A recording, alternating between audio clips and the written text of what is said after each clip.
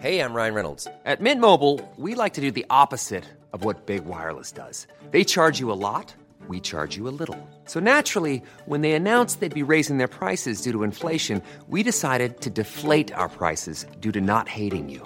That's right. We're cutting the price of Mint Unlimited from $30 a month to just $15 a month. Give it a try at mintmobile.com/switch. $45 up front for 3 months plus taxes and fees. Promo rate for new customers for limited time. Unlimited more than 40 gigabytes per month. Slows full terms at mintmobile.com.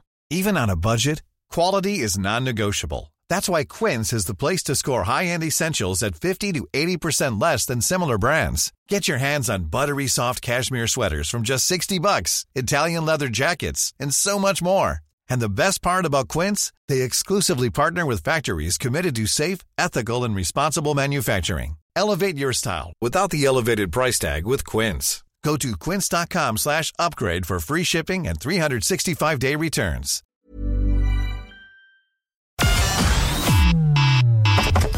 Connecting to the big show.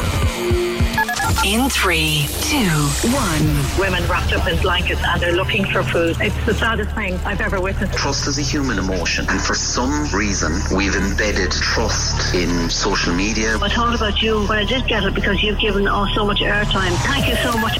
We're the one for Cork and ready to talk. Can we just talk? Call 0818 96 96 96. Text or WhatsApp 083 396 96 96. Email opinion@96fm.ie. The lines are live. Let's kickstart the conversation. This is the Opinion Line with PJ Coogan On Cork's 96 FM. There is a very nasty, very costly taxi scam going around, and we'll deal with it in some detail later this morning, because in the last few days running up to Christmas, what you need to be 100% sure of is that really a taxi you're getting into? Is that a genuine, proper, registered taxi that you're getting into? People have been robbed of the bones of €300,000 already by a very sophisticated scam, mostly in Dublin, but there's nothing to stop it happening here in Cork. So we'll follow that in some detail. And with the last couple of nights of Christmas partying and Christmas preparations, you really want to be on your guard. Also coming up, brilliant news, Christmas brilliant news for the Cork Life Centre. That and plenty more. Plus, I want to know your Christmas disaster, right? We might actually, Eames, we might do some of our vouchers for this one today, just for the fun. Because there's a list that's been published this morning of Christmas disasters, to do with food, to do with presents, to do with guests, to do with things that should have happened and didn't. There was a few. I remember one in particular. I decided to take responsibility for a present for someone important, because we were going to their house for dinner. That's how important they were. And at 4 o'clock, I'm running around shops trying to grab the last pot plant in the building. I think she got a cactus for Christmas that year. No, it wasn't me mother. Your Christmas disaster, like the oven. Someone I know Facebooked in the last couple of days, what a week for the oven to go pop. I know. Lumpy gravy, water, forgetting the gravy. There's loads of them there. Have you the Christmas tree falling over? This actually happened to us last year. My Christmas tree engineer no longer lives at home. She comes home for Christmas, but my Christmas tree engineer doesn't live at home. And last year, before she got home for Christmas, I put the tree up and balanced it. And I woke up one night and I was actually going out to the toilet in the middle of the night, and I heard this kind of a swoosh, crash. I goes, what the hell was that? The Christmas tree had come down. So it happened to a lot of us. Good morning, 0818 96 96 96. Before we get to all that and many more, oh yeah, the air fryer, a solution to the oven. Fergal is gone mad on air fryers. There was a thing in the Daily Mail yesterday that you actually can do the whole Christmas dinner in your air fryer. Of course you can. Yeah, but will I eat it? Probably not. 0818 96 96 96. Speaking of food, Tom Creedon of Masseytown Rotisserie. You took one of your own. I think that's. I read this twice. You took one of your own chicken rolls to the World Cup final. Morning, PJ. How are you? Good morning. I mean, yeah, your chicken rolls are damn nice. Thank you. But Thank you very much. You packed one up for yourself and took it off. Yeah. First of all, wasn't it one hell of a match, Tom? Unbelievable experience. Unreal. I got the call. It was a last minute thing. Pal of mine ended up having a spare ticket for it. Right. And he gave me a shout on Friday morning. It was a case of, can I get over here quick? There's a ticket going. So grabbed the passport and went to the airport. Managed to get myself over there in time. Unbelievable weekend. How did you travel? What route did you take? London, Doha. Nice. 6 hours. Yeah, it was lovely. It was fine. It was grand, no problems. Costly? No, well, look, I'm not going to lie. He picked up the tab. So that was... you've some nice friends. Yeah, I'm not going to lie. He's cool. You brought him the chicken roll was for him, so was it? The chicken roll was for you, buddy. Here, thanks very much for paying for everything. yeah. We're square now, yeah. So, I got grabbed. Look, I was on the way out the door and I was up to my neck. Obviously, look, it's the run into Christmas, so we're crazy busy. And I was just conscious of the fact I wasn't going to be there for probably the busiest weekend of the year. Yeah. So I was like, look, how can I, like, two birds with one stone? I could do a bit of marketing anyway for this thing with this trip for the deli, you know? Yeah. So grabbed the sandwich, wrapped it up, had the Masseytown symbol on the front of it, and started documenting the sandwiches trip to Doha. And look, to be fair, the feedback was just a bit of crack, right? And the feedback was pretty good as the sandwich was continuing. The numbers that are going up online about people watching the sandwich, and the sandwich lived its best life. Because look, fortunately, the guy who my buddy who gave me the tickets, it was a VIP trip, so it was a corporate event for them. So the sandwich got to sit in the halfway line. The sandwich got to meet Julius Dean, the magician. The sandwich sat in business class with Gary Lineker.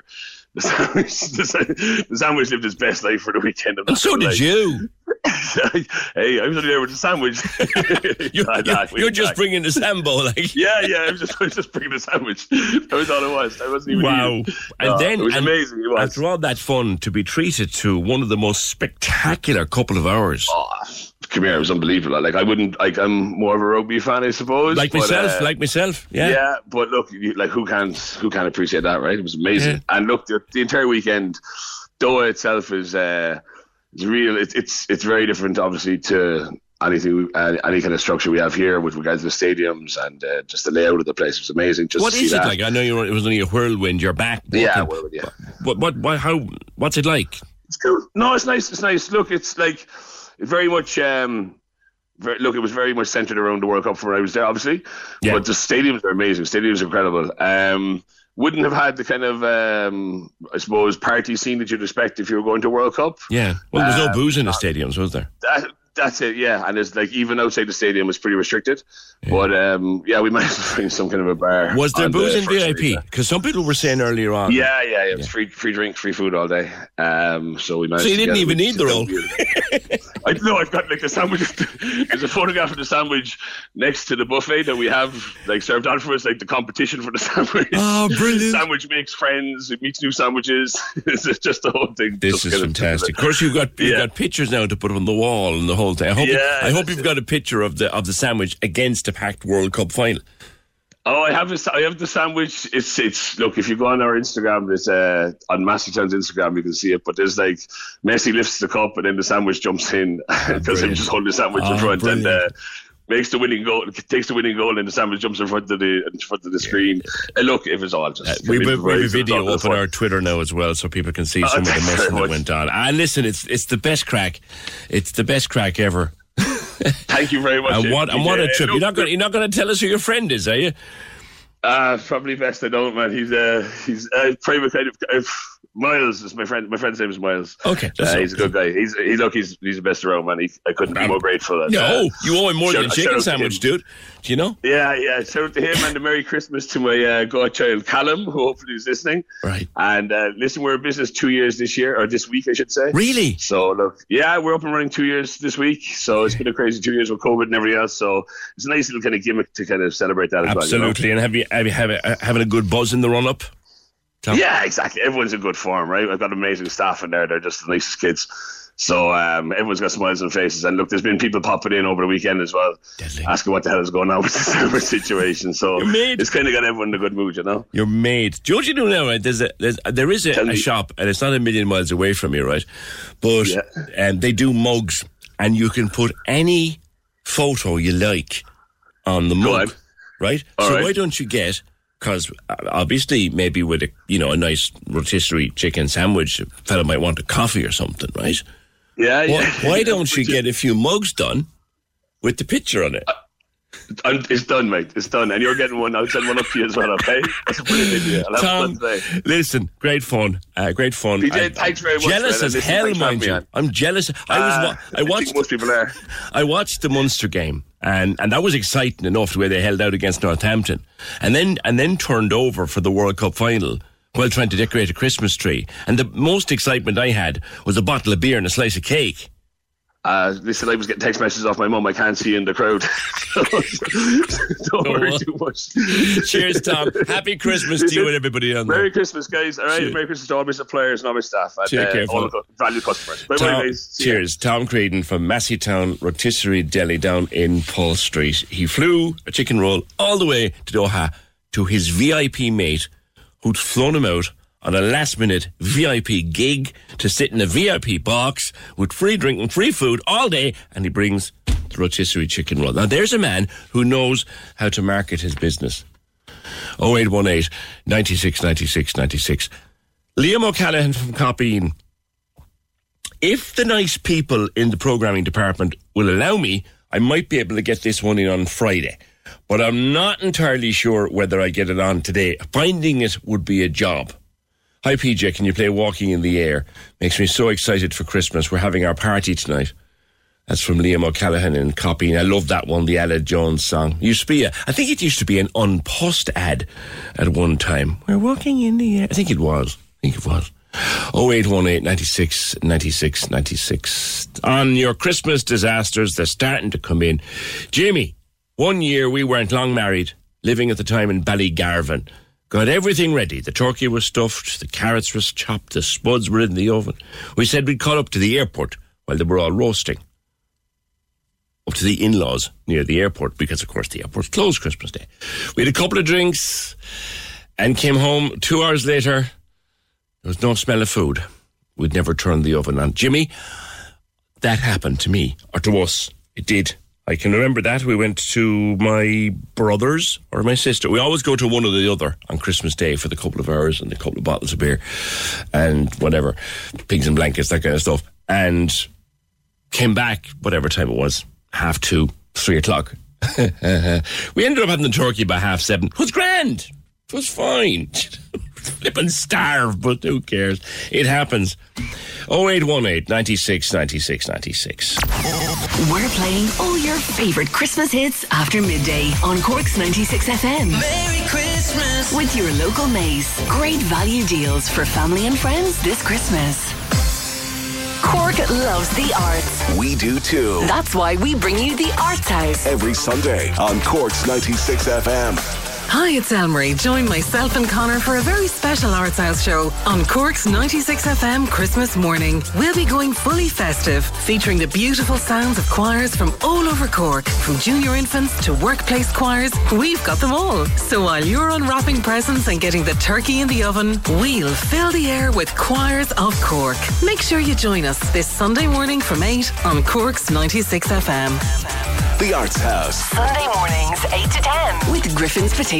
Planted, picked and produced in Cork. Griffin's Potatoes, the great taste of home. Cork's 96 FM. If I was to be asked to write down a list of my happiest moments of 2022, God, there's an idea for Thursday or Friday, guys. my happiest moment of training, one of them was being asked to take part in a little video for the Life Centre, which is out now. We'll talk about it in a minute with Ty Kiki, who made it with the lads up there. But first, there has been some really good news after a couple of years of fighting and worrying that the centre would be unsustainable and really scared for the future from time to time. Good news, Don O'Leary. Break it down for us. What has been achieved? Morning. Good morning, PJ. Yeah, look, it is. It's not everything, but we're going to be sustainable into the future. In October, we sat into discussions with the department, and in fairness, we were able to do a deal really quickly. So nine of the teachers here who have been long duration with teacher council numbers will be paid by the Department of Education from the department's payroll. That in itself is just massive in that it gives you continuity, and you're not looking to see who's coming back and not coming back next year. They've also issued us with a temporary roll number, and we're in under special education. The great thing for me is that in this deal, our model, the servile model, continues. We're not a school, never were a school, and don't ever intend to be a school. We do teach, but lots of people in here teach. They're not all teacher-trained teachers. But look, it's been a long time. I mean, it's the security that it brings to the staff. I mean, and if there's security for the staff, there's security for the children and the parents, and it just makes it relieves some of the pressure. No, you know me. I mean, I think Micheál Martin said, I think at one stage that he spoke about the likes of being innovative at the Shared Island Conference. And I've kind of hinted, well, if you want to do that, let's roll it out. I suppose that's my next big thing, to try and do that. But look, I think we have kicked the door for alternative education. And we're not the only providers of alternative education. I've never said we were. But we have been quite successful in what we do. And so it's been it's been a mad journey, right? I mean, we're at this, the only letter I ever got off the Minister for Education prior to this time around was Pat O'Keefe. Now, think how far back that is. Oh, my goodness me. It's 2008. And I suppose, look, in a situation like this, it is important to acknowledge a number of things, right? To acknowledge, I'd love a brother Gary O'Shea, who had opened the centre, was here to share in this. The politicians, I must say it, I've given them bats often enough, and many people can, but I say in relation to the Life Centre, they've been 100% behind it. And that goes to the Taoiseach who didn't have to come to me, rang me on a Saturday in February 2 years back and said, what can I do? And I told him, it's taken a while to get here, but there are other people. I mean, all the politicians have been brilliant, but one man stood out, and he knows, like, he could even be trouble getting the vote off me, right? Because I don't think I would, but I would for him. He's the most principled guy that I have met. And that's Paudie O'Sullivan TD. He put his own career, I think, on a back burner in chasing some of the things he's done for us, and he's been gigantic. That's not the name I would have expected you to come up with, Don. Well, I have to say, PJ. Even though I know he's a teacher and very committed to educational matters, in fairness to Paudie. Yeah. But what Paudie did, Paudie knocked on our door when he was elected. Can we move this thing forward, which he? And he got us, within 3 weeks, he had a Zoom with the Minister, Norma Foley. He had us before the Oireachtas Subcommittee on Education. He has kept bringing it forward and forward and forward, and he never stopped. He never hid. And he's been there. And look, I can only, you give big bats and then you have to talk. And Paudie O'Sullivan has been a gem for us.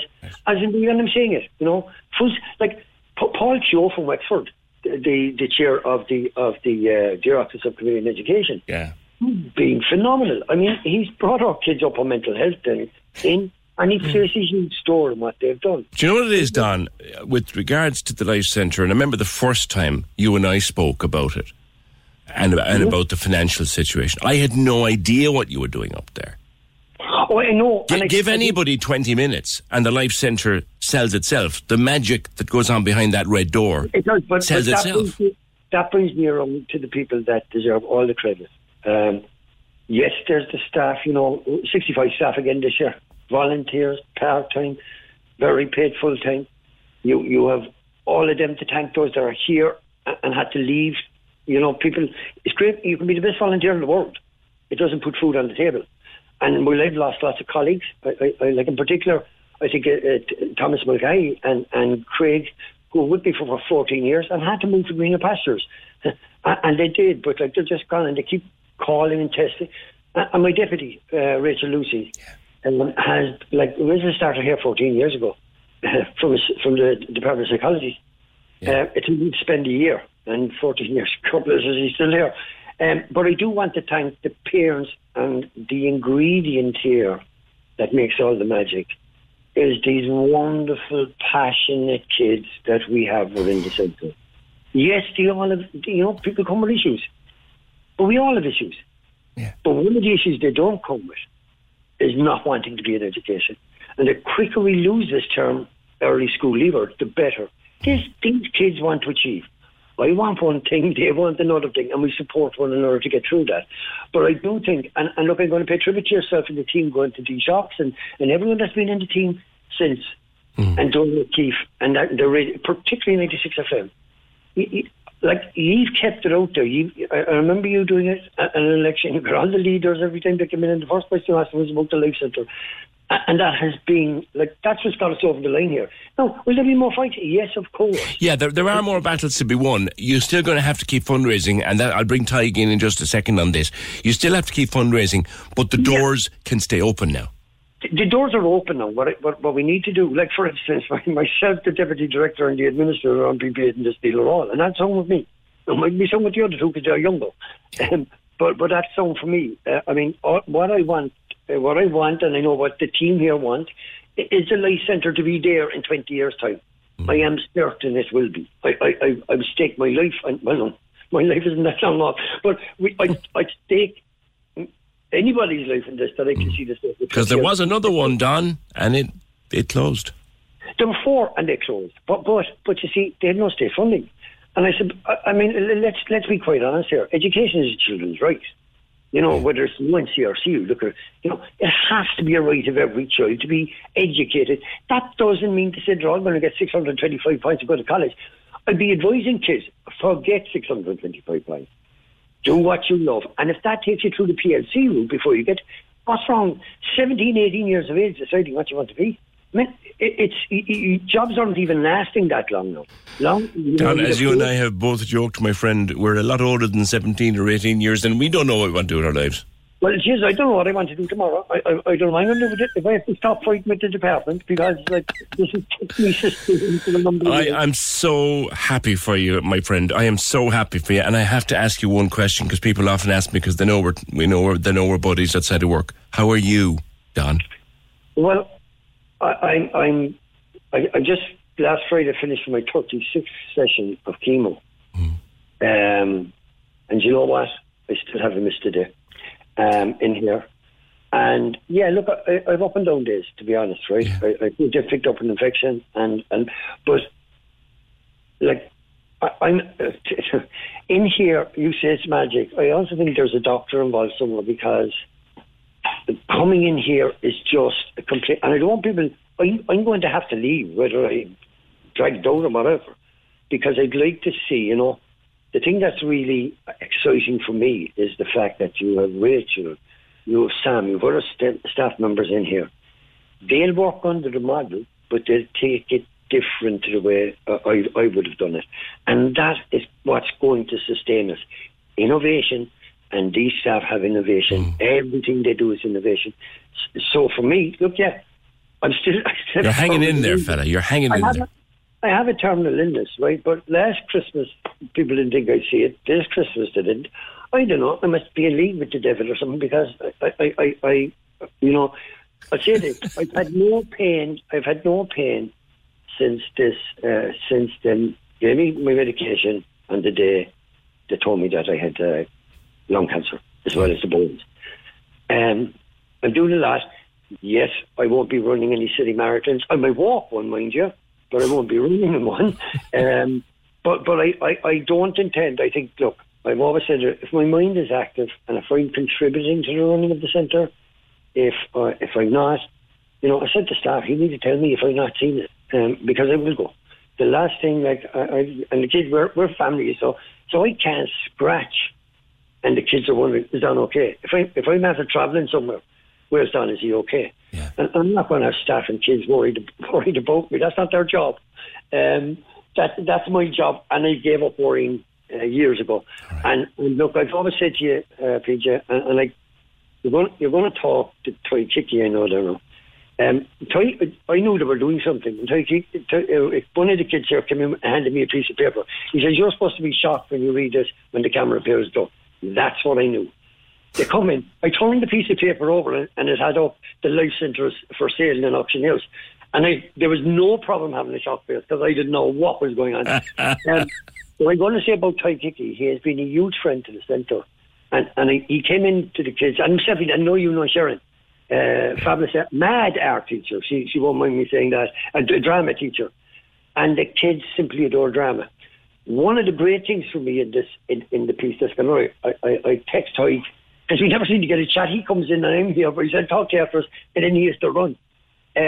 But there's kids in that piece who have never, ever, ever taken part in anything like that. And I would not have believed it. And it gave me such joy to see. Yeah. For me, it was absolutely fabulous to see, because this is it. Well, you can talk to him directly now, Don. Because it's not always easy, but you can right now. Hi, Tig. Hi, lads. How's it going? I'm enjoying listening to the two of you, to be honest. Hi, Don. How's it going, boy? Good. I think that, look, I know I said Ty came in here, Peter, and he said, Dad, I just have to do something with the kids. And I said, come up. And he said, I have an idea. And himself and Sharon went out the door, and I didn't hear from him again 5 weeks later.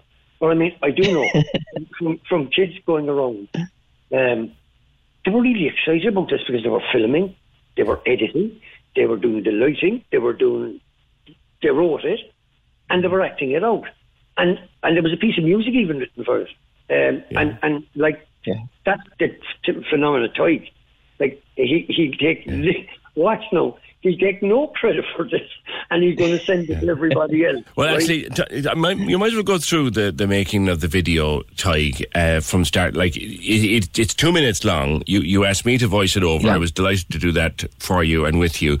But the concept is a 2-minute film made with the lads, but they did it all themselves. They did it all themselves, yeah. I just want to quickly say at the start as well that my interest in it started kind of with Don as well, and Don is murdered for taking no credit himself as well, as you know, PJ, as his buddy. But like, Don is just such a remarkable human being, as everyone knows, and his integrity and he sticks to his guns and his humour and everything. I just kind of adore the man, really, to be honest. So I was up visiting him, chatting to him and saying, I might do something. And we were just thinking what to do. And then I fell in with Sharon O'Neill, as he's saying, the drama teacher. And she'd already built up that relationship with the kids that you were talking about, you know, that kind of magic vibe you get up there.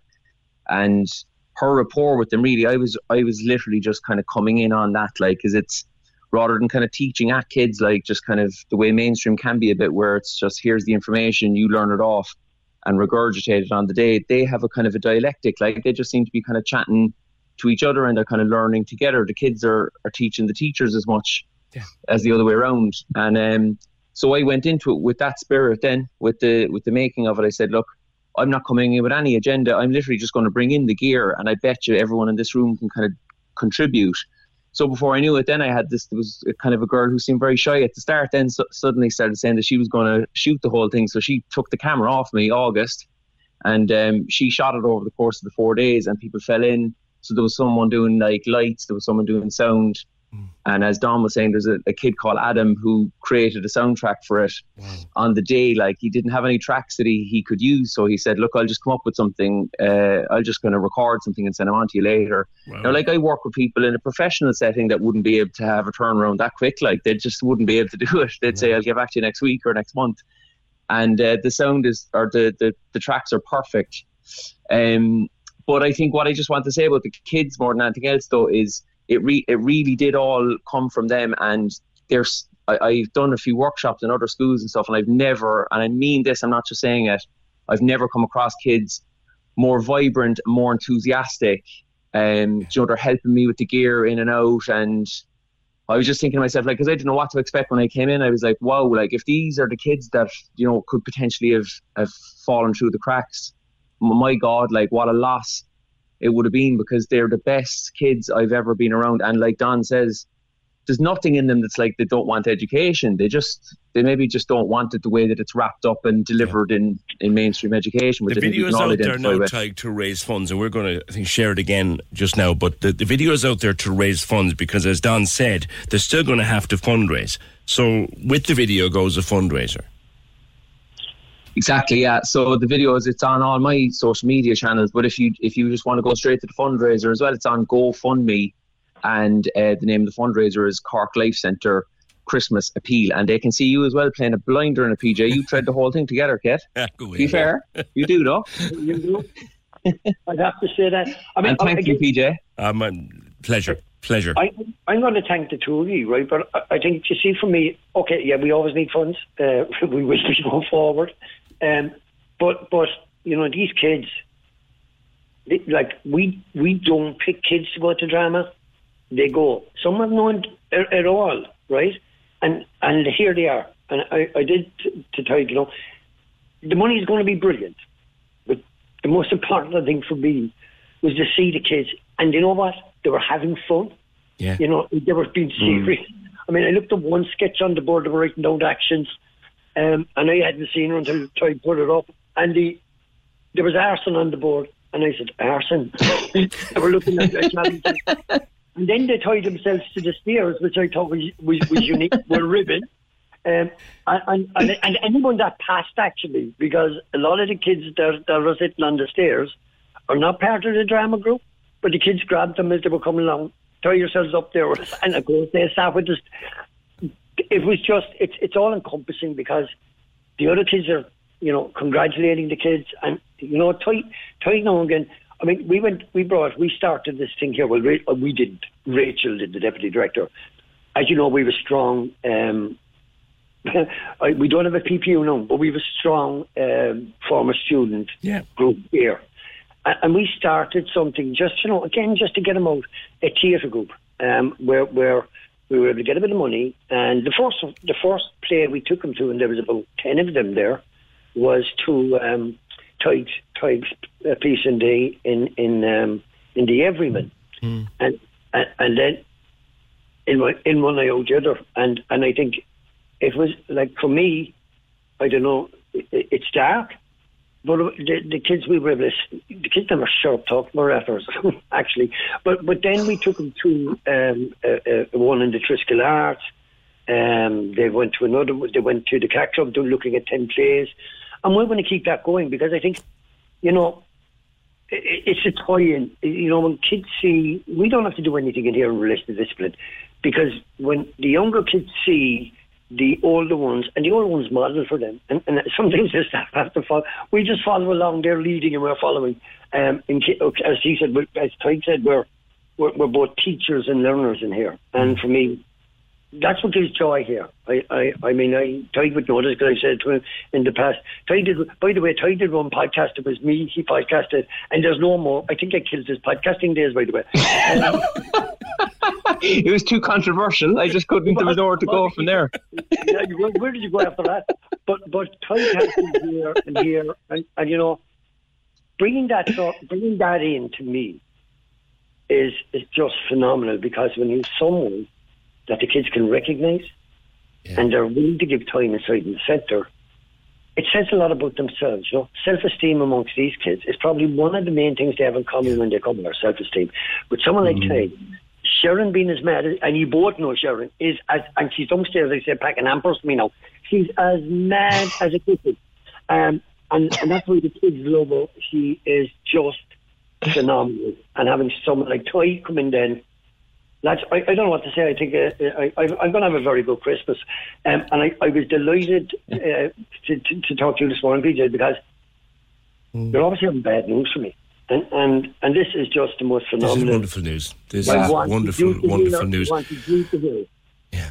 We're going to share that, and other people can share it and share the GoFundMe, because you still need some funds, but the centre is sustainable. 9 teachers to be employed full-time by the Department of Education. The rest of your wonderful team will come in as they always have done. Don, joy is what I get from you this morning. Pure joy, and it's wonderful. It was when I signed up here 17 years ago. They asked me, one thing they asked me was, could I try and make this place sustainable? We have as a team here, and that gives me great joy. But there's other work to be done, and I'm not finished with the department. No, I don't think you are. There's always something to be done. Tadhg Hickey, and to my great friend Sharon, who I know is there in the Centre Pack and Nappers, first of all, I'm privileged to be invited and to be part of it. I loved being part of it, and I am so happy, Don, for you and the team, for everyone this morning. And Tadhg, thank you for a wonderful piece of work, sir. Good morning, guys. Lovely chatting to you. Cheers. Don O'Leary and Tadhg Hickey. Now that is a cause for a happy Christmas song, which we will play in just a couple of minutes. The Improv Panto is back and now on at Cork Opera House. It's definitely the greatest show that ever graced the Opera House stage. Ever. Oh, it was brilliant. It's so good. I'd go every night if I could. Laura, aren't you in the show? That's just you putting on gammy accents, like. Yeah, but, it's also true, Yes, she's biased. However, we can confirm that thousands of you love the improvised panto each year and are thrilled it's back. Not for smallies, this laugh out loud show is made up on the spot. Don't miss the hilarious Improv Panto this December. Tickets from corkoperahouse.ie. The Improv Panto with Cork's 96 FM. Kate says, I wish all teachers were like that. Richard Branson was told he was useless, and look at him now. True. Michael said, that's just made my Christmas, Michael Cronin. Anyone that has the privilege to visit the Life Centre will know exactly what an incredibly special place it is. Congratulations to Don, to Rachel and everyone involved. Another phone call. I'm delighted with the news about the Life Centre. I remember having a word with a brother in the North Mon about such a tough exam for getting into secondary school. That was the way it was at the time, and it was horrible, very exclusionary. They changed it a year or two later, and it was great. We need more thinking outside the box. The question should always be, how can you help people, not how do we exclude people? I've always said, over the magic red doors of the Life Centre, and the red doors are the symbol of the Life Centre, I've always said there should be a sign that says, magic happens here, because it does. That that top 50 of your Christmas disasters, a few of them coming in, and I'll get to them throughout the morning. Remember, for the best story, and I want you to come on air and tell me, for the best story about something going horrendously wrong at Christmas, we can do some of our super value vouchers today. The oven breaking coming. A few people have had ovens break. The fridge packing in and everything ruined. Forgetting something simple like the cake or the pudding.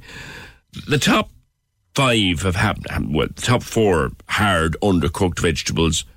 Soggy vegetables is 4. Undercooked roasties is 3. They're all about food. Number 2 is burnt stuffing.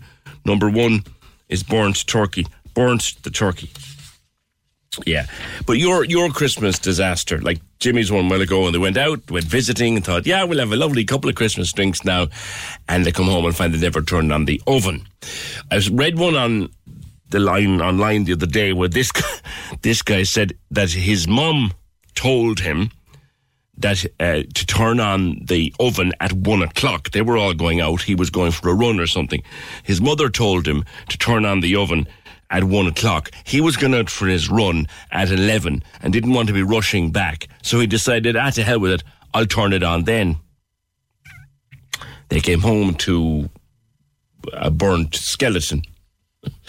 0818 96 96 96. Shared Tadhg's appeal again, because as well as getting the 9 teachers, they obviously need to keep it going with other funds and to get the managers paid and all that. They need fundraising. They always need fundraising. So Tadhg made that video with the kids. 2 minutes it is. And it's great fun. So we shared all that and share the sugar out of it, as the man once said. 0818 96 96 96. After 10, I mentioned this yesterday. when the body of Private Sean Rooney was brought home and presented back to his family. There is a beautiful video, by the way. It's gorgeous, of the body being taken from the aerodrome at Baldonnel for a post-mortem, in actual fact. But there's a hearse travelling, and there's a gorgeous video going around social media of an old soldier, retired soldier who had done some time in the UN, and he had the beret, and as the hearse is approaching a junction, there's a Garda escort. This guy, this lone retired soldier, walks over to the corner, stands waiting, straightens his uniform, straightens his cap, and gives the most wonderful, full military salute to his fallen colleague. It is gorgeous. I don't know who he is or who took the video, but it's flying around on Facebook and other social media. And it's heartbreaking and it's beautiful. And I might talk to Michelle Dunn about it after the news, because I'm going to talk to Michelle, who wrote a great piece in the Examiner yesterday about her own experience in Leb and the memories it leaves you with. Because, you know, it's come into the spotlight again with the death of Sean, and indeed the injury to Private Shane Carney from East Cork. The reality, the harsh reality, that every day that those soldiers are working and wearing our colours with pride in the UN, they're always in danger. They don't talk about it much, but Michelle's been writing about it, and I'll talk to her after the news at 10. The lines are live. And we're ready to talk. Can we just talk? Call 0818 96 96 96. Text or WhatsApp 083 396 96 96. Email opinion@96fm.ie. The Opinion Line with PJ Coogan. On Cork's 96 FM. Yeah, there is a Kilmacsimon Christmas swim. The Kilmacsimon Swimming and Rowing Club having a Christmas swim. Christmas morning at Gary Lucas Beach in Kinsale. The swim is in aid of Sailability Kinsale. I have the most enormous respect for Sailability, because my boy has benefited so much from it and will hopefully be back with it next season.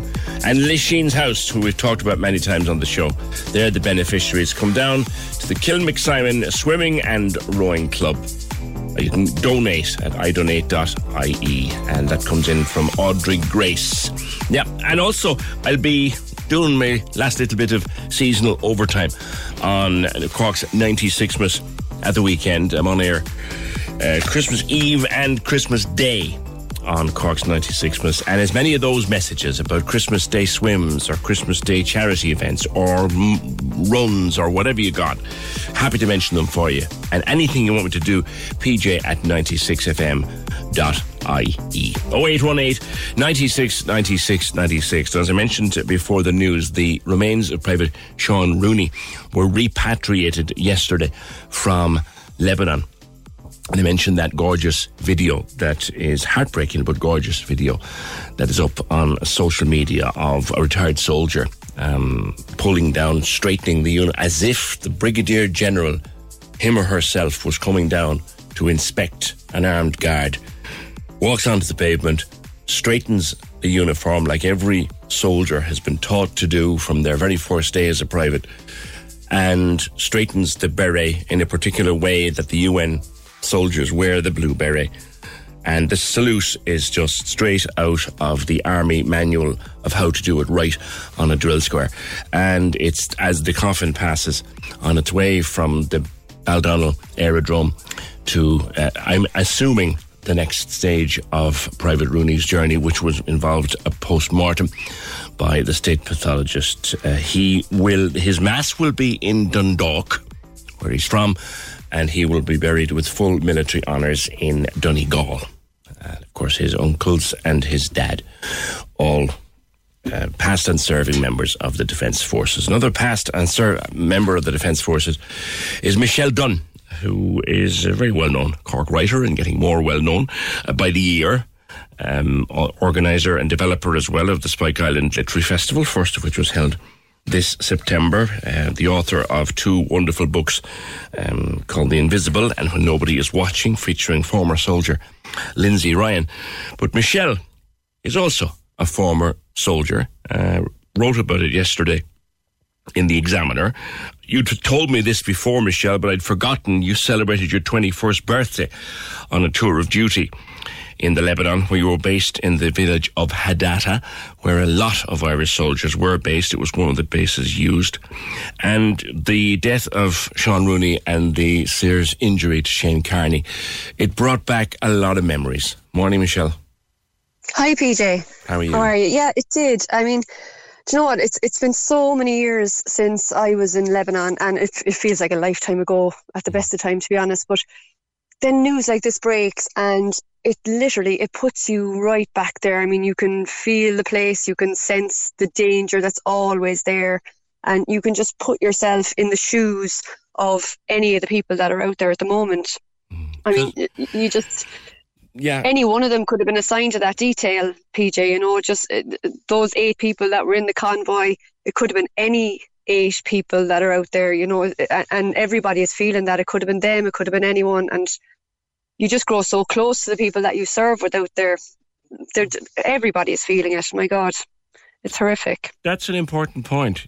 Anybody on duty on that particular watch could have been selected to go on that convoy. For argument's sake, Michelle, in your day, you could have been driving that convoy. Yeah, I mean, those kind of things, from what I remember, it would be a case of, okay, who's free at this time, who's not on a different detail, who's not here, there, everywhere. Okay, you're free, you're off, you're in that Jeep, you're off.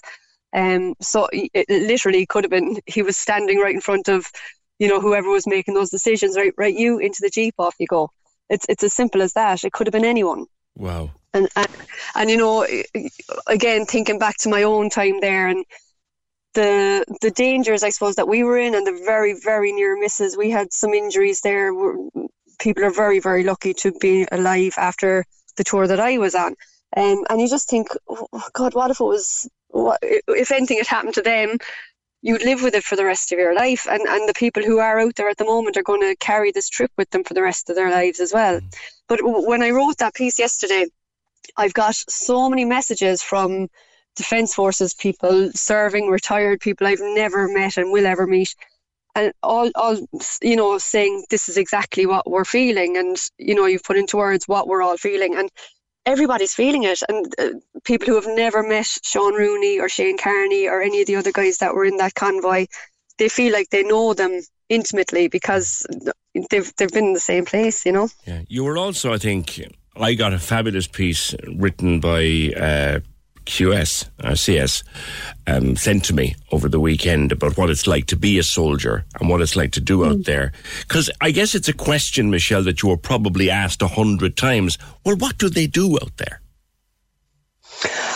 Well, see, this now is where what kind of prompted me to write that piece as well is there is this kind of perception that Irish soldiers go off out to the Leb and they're raking in the cash and they're kind of just sitting around, they're just a presence in the area, that kind of thing.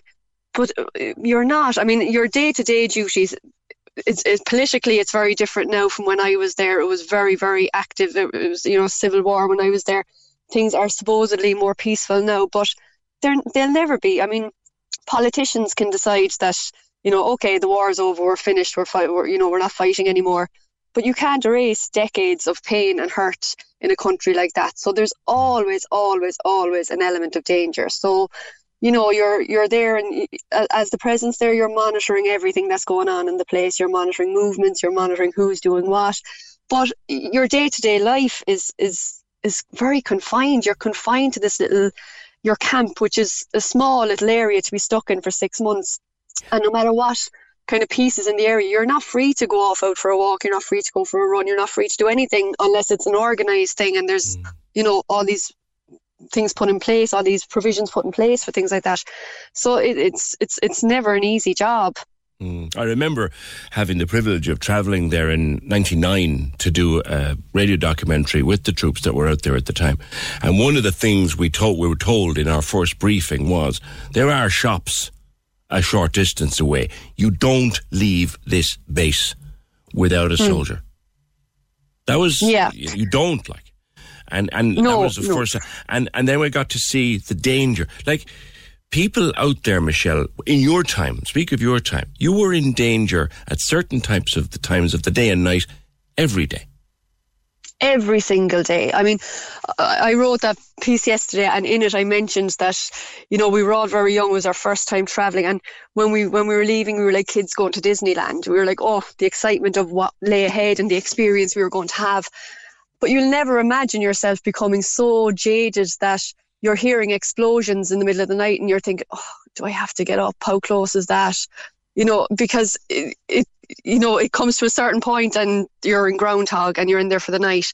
But you're at that point where you're literally so jaded, you're thinking, oh, I'll get away with another minute. I'll wait for the next one and see how close that is. Yeah.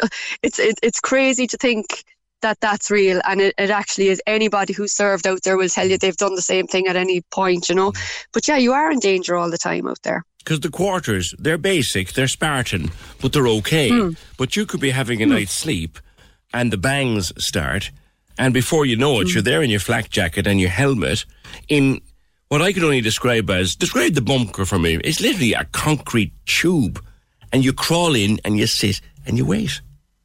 Yeah, there's that. We had that bunker was outside. It wasn't used as much as the dining hall. So our dining hall was it was built, there was gabion walls all around it, so they were there to protect it, and it was just a much bigger space. We wouldn't have all fit into our tube of a bunker. But I remember one night in particular, I was on duty in the Compton, which in bunker situations, anyone working in the Compton went to the Compton. It was kind of built half underground, if you like. And I was on duty in there, and just the next thing, out of the blue, it was complete silent night, very quiet, and then a mortar round struck our camp. And my friend, who I shared a house with in Limerick at one time, was on the roof. He was patrolling the roof. That was his job at that time. And I'd been just talking to him on the field phone at the time. And next thing, there was this big bang, the whole building shook, and the mortar actually struck the roof. So, for a second, I'm diving at the groundhog alarm, not that anybody needed it because the whole place was bloody awake at that time. But I'm thinking, is he dead or alive up on that roof? He was, a really good friend of mine. And a few seconds later, another round struck our camp, and there was machine gun fire striking the buildings in our camp. Our gym was riddled, our generator shed that powered the camp was hit. And as I wrote about in my piece yesterday, the next morning we found an unexploded mortar round right at the accommodation block. So, I mean, you're there, and that's completely out of the blue. 1 minute I'm sitting down having a cup of tea, I'm on duty, dead quiet, chatting to the lad on the roof, and 10 seconds later, he could be dead up on the roof. He was injured. Luckily, he survived. He was fine, but he was injured. There was 2 people injured that night because somebody was running to the bunker underneath that roof, and a big chunk of masonry fell down and hit him on the head. So yeah, we had 2 injuries that night, and it could have been so much worse, but that's just out of the blue. And that was average. I mean, that happened more than once, not to the extent of that night. That night was probably the worst, but yeah, you're always in that situation. You don't know what kind of night you're going to have or what's going to happen. Yeah, there was an early morning walk. I'm sure you did it. Your highest point was the famous Hill 880. That road had to be walked up. There was a special name for it. I've forgotten it. It had to be walked every morning and mineswept at first light. That was terrifying. The early bird. Yeah, the early bird patrol. Yeah, they went off in all directions. Yeah, so we had outposts. We had our main camp, and then we had outposts around, and the road to each post had to be walked and mineswept. I think it was around 6 a.m. every morning, before any transport or before anybody could leave. Before anything could leave the camp, that had to be done. So yeah, that was another aspect of it. Yeah. Every single day. Every single day. And I think, and maybe I'm wrong here, Michelle, when you come home, you talked among yourselves, but you didn't. Was it a decision, or was it just, look, people weren't interested? I think this is the first time I've ever heard you talk so openly about your own experience. Is that the case with people who come back from foreign like that? I think, we're very Irish, PJ, and I think the likes of counselling, people are coming around to it now. And I do remember actually towards the end of our tour, our CO called us all in just to kind of a final debrief before going home. And, you know, it was a very active tour. And I do remember being asked, you know, if you feel you need to talk to anybody, where, you know, but I think it was more of a tick the box kind of thing. But it was offered, but it would have been completely alien to me to think, oh God, I can sit down and talk to a complete stranger about this. Because I suppose, again, during the time there, the soldiers serving together, they become completely almost enmeshed in each other's lives. So you're talking about things constantly, and you're cracking jokes about things that aren't a bit funny, but they're what get you through. And that's the way it is. And to this day now, we're here and we're talking. We still talk. Anytime we get together, we still talk about that trip, and we still talk about what happened that night with the shelling. And you know, we do talk about it, but yeah, I suppose it's not. It could be completely different now. I'd imagine it is, with counsellors and things like that. And I would imagine the people who are in that convoy, PJ, will need. They should have a lot of help. You know, I think they're going to need it. They're going to need to get their heads around. Absolutely, feel so much for them. I mean, poor Sean made the ultimate sacrifice, and. But we must think, and another East Cork man, Shane, he's seriously injured. He seems to be okay from the information we can get out of it, but he's seriously injured, and his family have asked for prayers for his recovery. Yeah, absolutely. And then as well, you need to think about the other 6 people that were in those jeeps. Yes. I mean, that would be horrific for them to have witnessed that. Thank you for mentioning that, Michelle. Thank you for mentioning that, because that's something a simple layman like myself might not have thought of. But go on. Well, I mean, you can imagine the people that were in that jeep with Sean Rooney, and they see him being shot, and you know, that I don't know how you would get your head around that, because they would have been very close. They would have been very close friends, and the people that were in the other jeep, the 4 lads in the other jeep, it could have been them. They got separated. They're always going to be asking questions of themselves and of the situation, and it's going to be an awful lot for them to come to terms with. It's a bit like you can remember the night you were worried for your friend.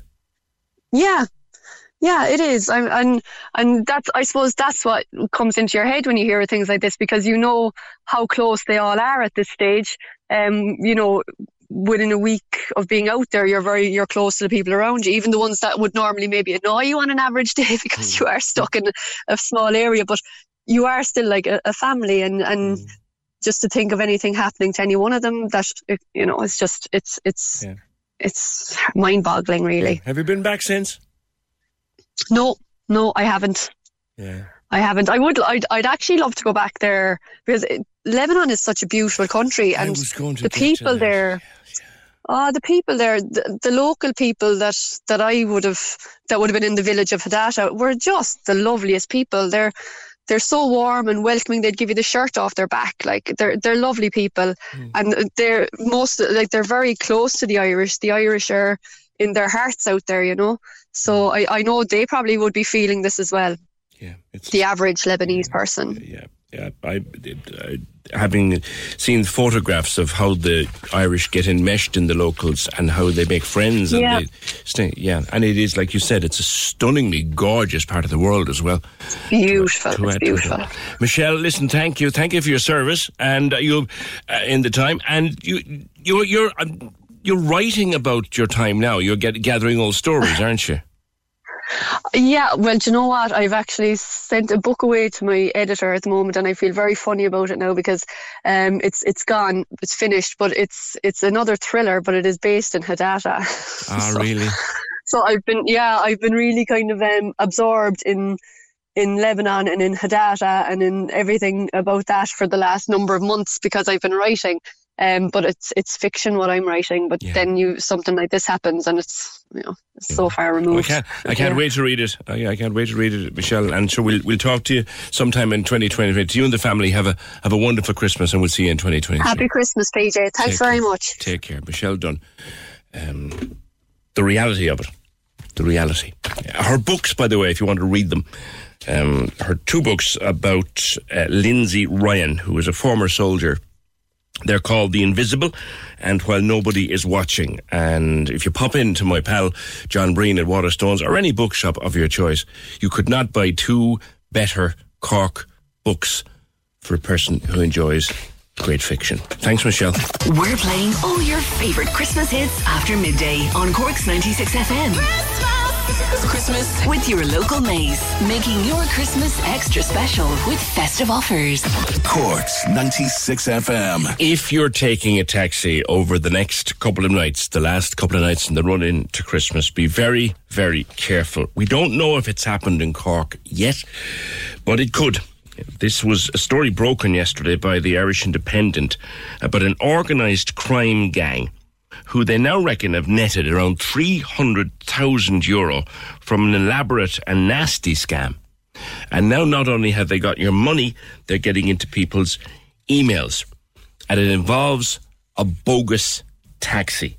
And it involves a way of getting around the Face ID, the facial recognition system on your phone, and a way to get around passwords. Ronan Murphy of Smart Tech. Ronan, this is scary, lad. Good morning.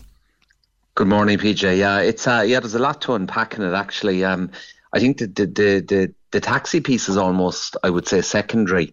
It starts off, the fraud starts off with what we call shoulder surfing, which people are familiar with, your listeners, specifically when they go to their ATM, right? You cover your PIN when you're putting in your card.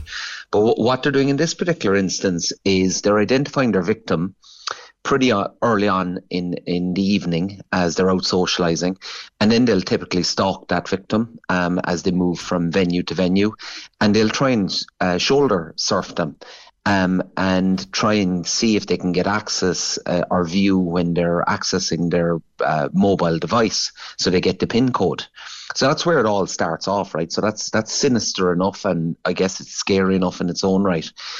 Once they've identified the code, the next key part of the fraud is they need to get their hands on the device, right? So they either they try and steal it, or they attack them and try and rob it, or they use this taxi as their opportunity to get the device off the individual. Now, honestly, it feels like that's a bigger crime than the actual stealing of the money, if you will, because you could argue that they're actually kidnapping somebody.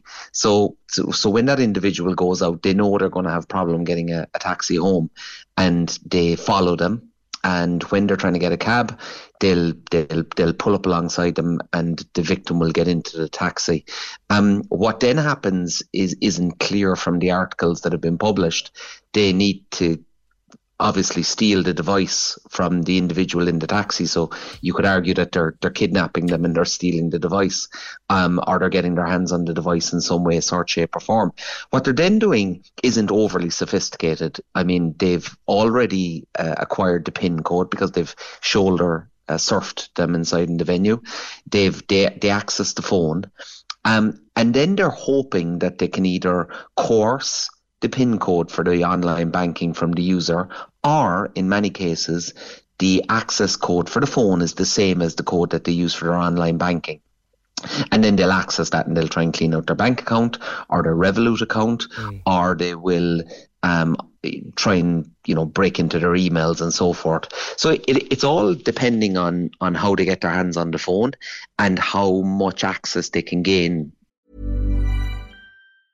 A lot can happen in 3 years, like a chatbot may be your new best friend. But what won't change? Needing health insurance. United Healthcare Tri-Term Medical Plans, underwritten by Golden Rule Insurance Company, offer flexible, budget-friendly coverage that lasts nearly 3 years in some states. Learn more at UH1.com. Many of us have those stubborn pounds that seem impossible to lose, no matter how good we eat or how hard we work out. My solution is PlushCare.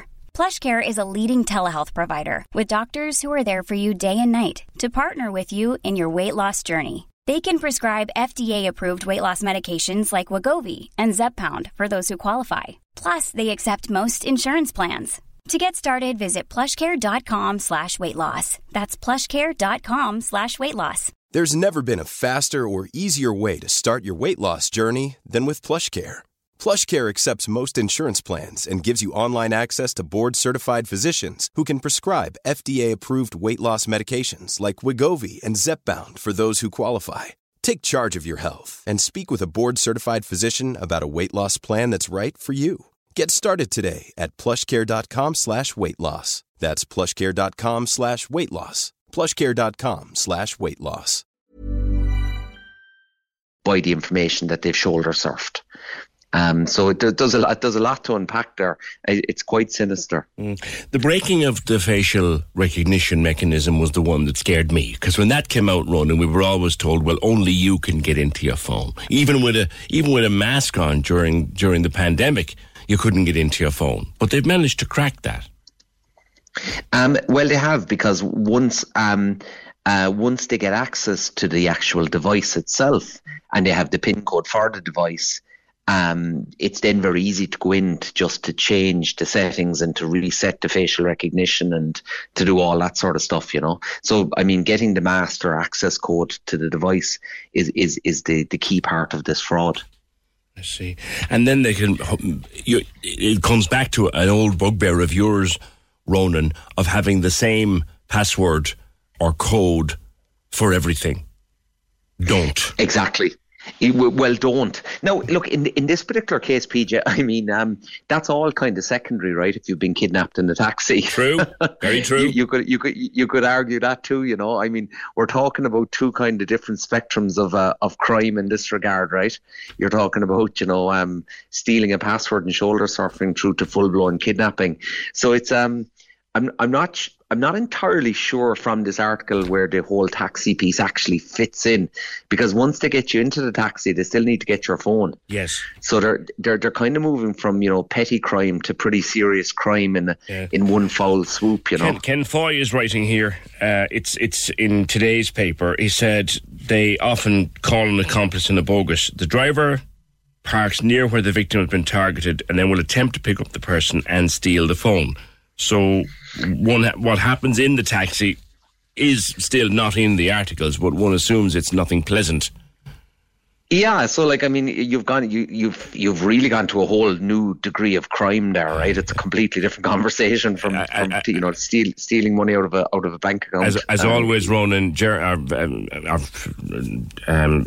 Fergal is thinking on his feet here, as only he can, and he said one way of doing it is saying that their GPS isn't working, and could I have a look at your Google Maps? Could you open your Google Maps to home? That's one way of doing it. Yeah, exactly, and grab the phone, and exactly, spot on. I mean, there's a number of different ways of getting your hands on the phone. I think I read in one of the articles they said they do it by force, so obviously they beat the person up. But either way, right, whatever way you look at this, you are gone to a whole new level of criminality once you kidnap somebody in a taxi. It's pure nasty. Just be very, very careful, Ronan, is the message. And with the shortage of taxis, and I'm going to go there now, with the shortage of taxis, people are getting caught. The Indus says as well, one fella got bashed, all right. So thank you for that, Ronan. Just be careful that this is how they're doing it. It's a very, very elaborate scam. Let me go to Ger Mackin from the Taxi Alliance of Ireland. Now, Ger's based in Dublin, where all this is going on. It could happen in Cork, which is why we're trying to, you know, put you on your guard. Ger, good morning. Good morning to you, PJ. How are you? Good. This is sinister. As Ronan said, this is not just robbing someone's ID and getting at their phone. This is kidnapping and theft. Well, legitimate taxi drivers don't know a whole lot about it, and all we can do is go on what the hearsay is out there as well in relation to it. And apart from you know, your GPS and what have you, is people getting into the taxi. And what some taxi drivers used to do is, if they were halfway wary of people, they'd say, just give me your phone there, so you're not going to do a runner. When you get to the end, just throw it there on the seat. I see. And so it was a security for them to know that they were going to get paid at the end of the journey. But it was seldom done. But this is seemingly what has happened. The chap that got the €1,300 taken off him one of the first incidents that happened was the chap, and when he got out of the car to walk to the window to get his phone, your man just left him standing on the side of the road and drove off there. That's right, yeah. And there was a woman involved in it that was sitting in the car until the chap was approached the car, and she got out seemingly to let him in and to make him think that it was a legitimate taxi. Now, the best thing that anyone can do in relation to security in taxis is download the driver check app from the National Transport Authority, and when you're walking to the taxi, all you have to do is key in the roof sign and it'll tell you the taxi and the person who is driving it. And if people do that, it'll leave them an awful lot safer in relation to it. So, I mean, even if the sign has a number on it, if it's not a legit number, what will come up on the app? Nothing will come up on the app. There'll be no pictures. Nothing will come up. If you key in anyone's roof sign number, their photograph and the make a taxi that they're driving will come up on it. This has gone back to when Alan Kelly was junior minister. Myself and the Cork taxi and people from all over the country brought this forward to the transport, and it was introduced. Now, what these individuals are capitalising on is the mandatory acceptance of credit cards by taxis. So that was, in my opinion, it was never introduced properly by the NTA, and proper training was never given to individuals that we were promised that would happen. And there's no one device out there. There's several. You have to hand phones back and forth in relation to this. Now, what we promoted ourselves was a standalone device by an Irish company that has a PIN code in it. You hand it back. It's the same as any restaurant where you go into. But these have capitalised on the mandatory acceptance. Like, we've asked the NTA. There's another system there where it's a fare calculator, where you can get into a taxi and you on your own phone you can estimate how much the fare is going to cost before you make the journey. And if drivers can ask for money up front if they think, like, you know, that the person mightn't pay at the end of it. But the major problem in the whole industry is lack of policing. There's a few enforcement officers out there employed by the NTA, and what we have asked for years upon years is a transport police to man taxi ranks to make sure taxis are legitimate. The few people that's there from the NTA cannot stop a taxi. They have to be on a taxi rank or stopped at the side of the street before they investigate it. And it's absolutely not good enough. I think more manpower should be given to the Gardaí, and Gardaí should take back over the regulation of the operation of taxis. All right, Ger, thank you. I'm going to talk to Bobby Lynch locally in just a minute. Ger Mackin from the Taxi Alliance of Ireland. Thank you. Another thing with regard to checking the driver app, by the way, is then you sit into the car and you write this is a legitimate taxi and a legitimate driver. Just make sure that the picture on your phone matches the picture on the dashboard. That's another one to watch. Access all areas on Cork's 96 FM. Your guide to nightlife on Leeside. Hi, it's Michael with an update on Cork's entertainment. Controversial Scottish satirist and comedian Frankie Boyle is set to bring his Lap of Shame show to Cork Opera House in the new year when he plays the venue on Thursday, March 23rd. Tickets are on sale now from the venue's box office and from corkoperahouse.ie. Access all areas. Ollie Moores returns to Cork to play live at the Marquee as he tours the release of Marry Me, his first new studio album in over 4 years. He comes to Leaside on Friday, June 9th with very special guest True Tides, with tickets on sale now. Access All Areas. You can contact us here at Access All Areas if you have a show, play or exhibition coming up or any live streaming events by emailing us at aaa@96fm.ie. Access All Areas. Your guide to nightlife on Leaside. Cork's 96 FM. Before I go to Bobby Lynch from the Cork Taxi Council, William. Hi, PJ. I'm a taxi driver in Cork, and I would say over the last 5 minutes you've mentioned that it's a taxi, that it's taxis are doing this illegal thing, the kidnapping and everything else in Dublin. They are not taxis. They are people taxis, yeah. operating illegally as taxis, pretending they're taxis. Yeah. They are not taxis, and we're getting a bad press at the moment from all over the country stating that people can't get home because there's not enough taxis. There's plenty of taxis. The problem is there's not enough public service vehicles, right? There's no buses. In Cork we have a 24-hour one out to Ballincollig and down to Crosshaven. There's no other 24-hour buses. If you go to Dublin tonight, I know that. Yeah. But what I said, if you go to Dublin tonight at 11:30, 1,300 brand new buses will park up in Dublin tonight.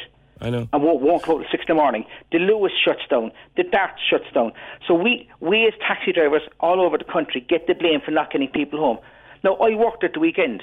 Mm-hmm. So nightclubs and late night bars close at 2:30. So by the time they're out in the streets, we'll say a lot of them is 3:45, 3 o'clock.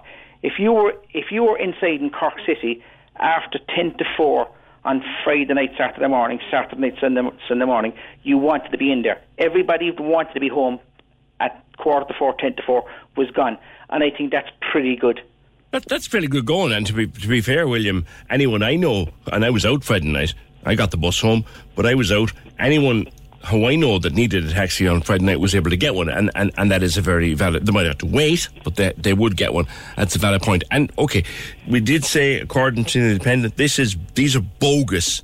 Bogus. It's not a taxi. Bogus. It's pretending to be a taxi. It's presenting itself as a taxi, but it's not a taxi. So, and that's why we're talking to the legitimate taxi outlets. We're talking to the Taxi Alliance, and I'm now going to talk to Bobby Lynch.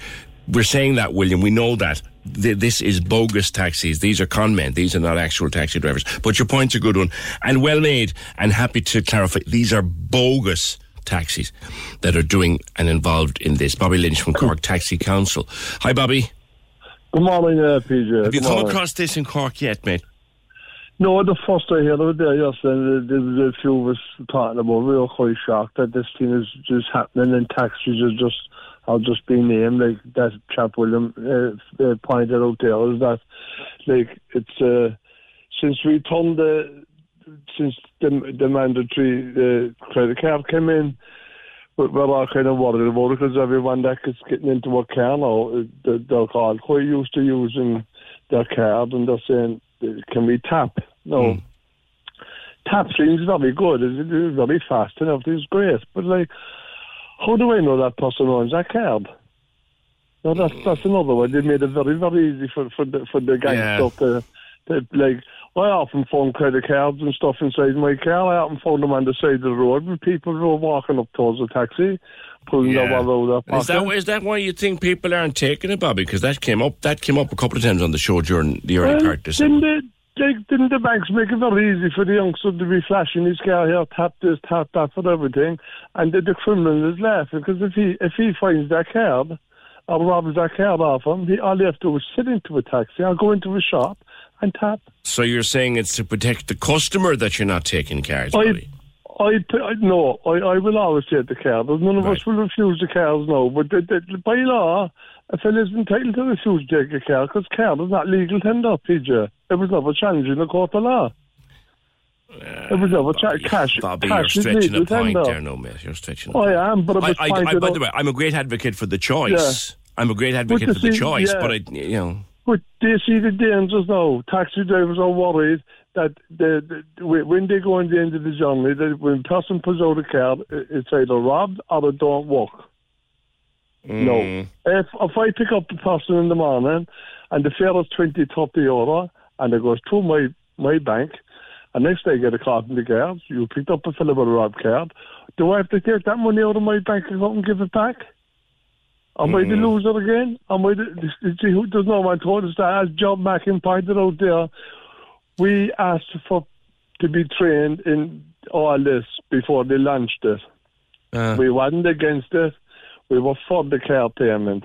But they never did anything they promised us to do. And are you suggesting, Bobby, that this bogus, and I'll use the word because William has asked me to and I respect that, this bogus taxi that's robbing people, like has been happening in Dublin? It's been around, PJ, for a hell of a long time. Yeah. And there's no one doing nothing about the bogus taxi driver. They'll do something about me. The enforcement officers will pull me in. And if my bandage or if my first aid kit isn't up to date, I get an €80 fine. That's all the enforcement officers can do at the moment. They have no powers. Fair enough. Bobby, no. But your advice to people, how would I be sure that the taxi I want, if I'm out this Saturday night or this Friday night, is legit? John Mackin pointed out the taxi ID. That's the thing that we got bought in when we sat in the council. And they were against it, right? But it's about the safety for the public. That's what we fought on, and we got that in.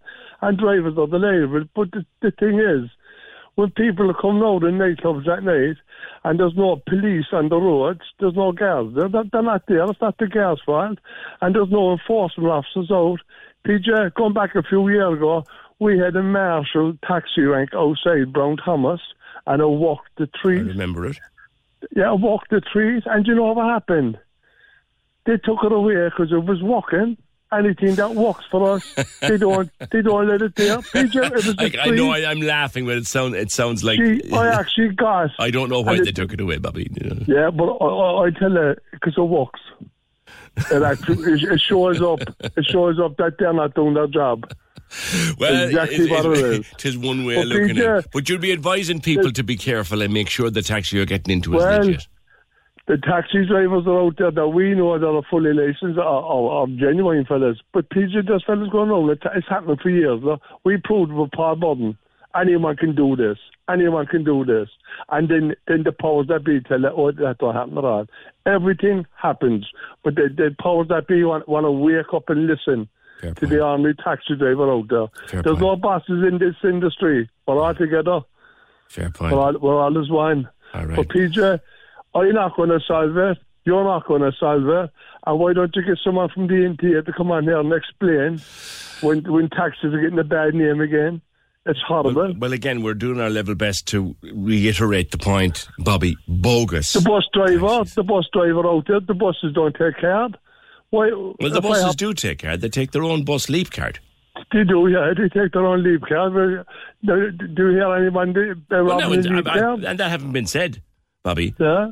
That's only because we haven't moved into it yet, because I was in Spain. All the buses take card in Spain. Everything that happens out there, the taxi drivers getting slated, and it's not nice. Well, I'm not doing that.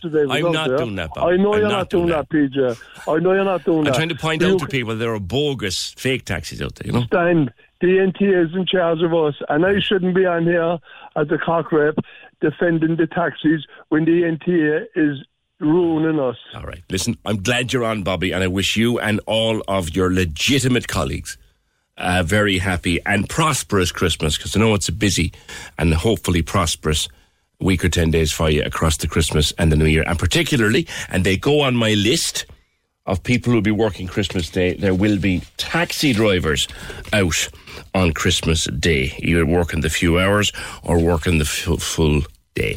0818 96 96 96. Right, a couple of these. We've more to do. We'll be doing these for the rest of the show because we've loads of them. Jan, your Christmas disaster. You're on the radio. Good morning. Hi, PJ. How are you? What happened? Good. Back in the early 90s, my late husband took the two kids off tree hunting. Yeah. They ended up in the Colkay, as was the usual that time. Yeah. For the beautiful trees and holly. Great place for them, yeah. Found the lovely tree, put it up on top of the roof of the van, and when they came home, no tree. Oh, my God. They had lost the tree between the Colkay and here. Now, where's here, Jan? Where's here? Ballinlough. Oh, crikey, okay. Yeah, so the van had no windows. So one of the kids was in the back of the van, so they couldn't see out. So nobody saw the tree falling. So somebody obviously that year got a lovely tree for themselves. You should have seen the kids' faces when they pulled up. Either that, Jan, or someone was driving in the other lane and suddenly has a Christmas tree. There was nothing. There was no comeback on it or anything. So we assumed that it was just lost somewhere on the side of the road. And what did you do for a tree? They had to go looking for another one.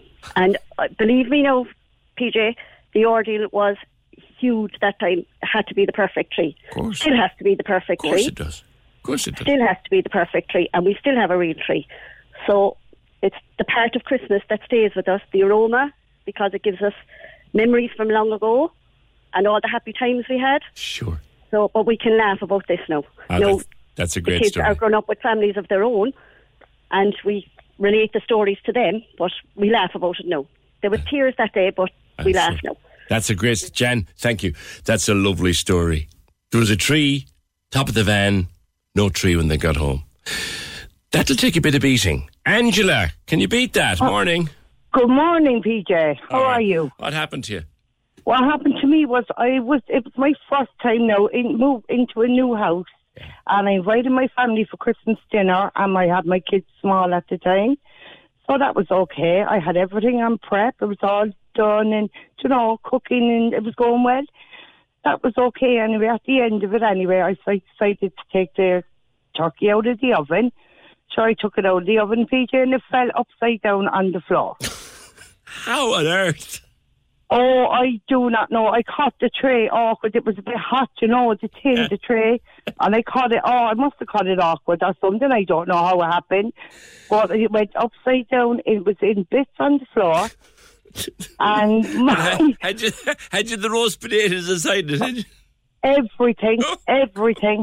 You name it was in there.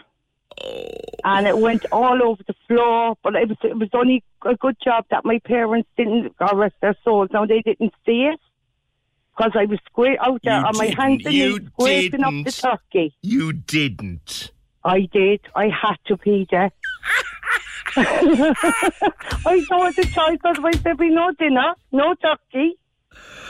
Oh, for goodness sake. I know, PJ, it was a nightmare. It was an absolute nightmare, honestly. What's that under the table? Oh, it's a stray Brussels sprout. I hit the evidence, PJ.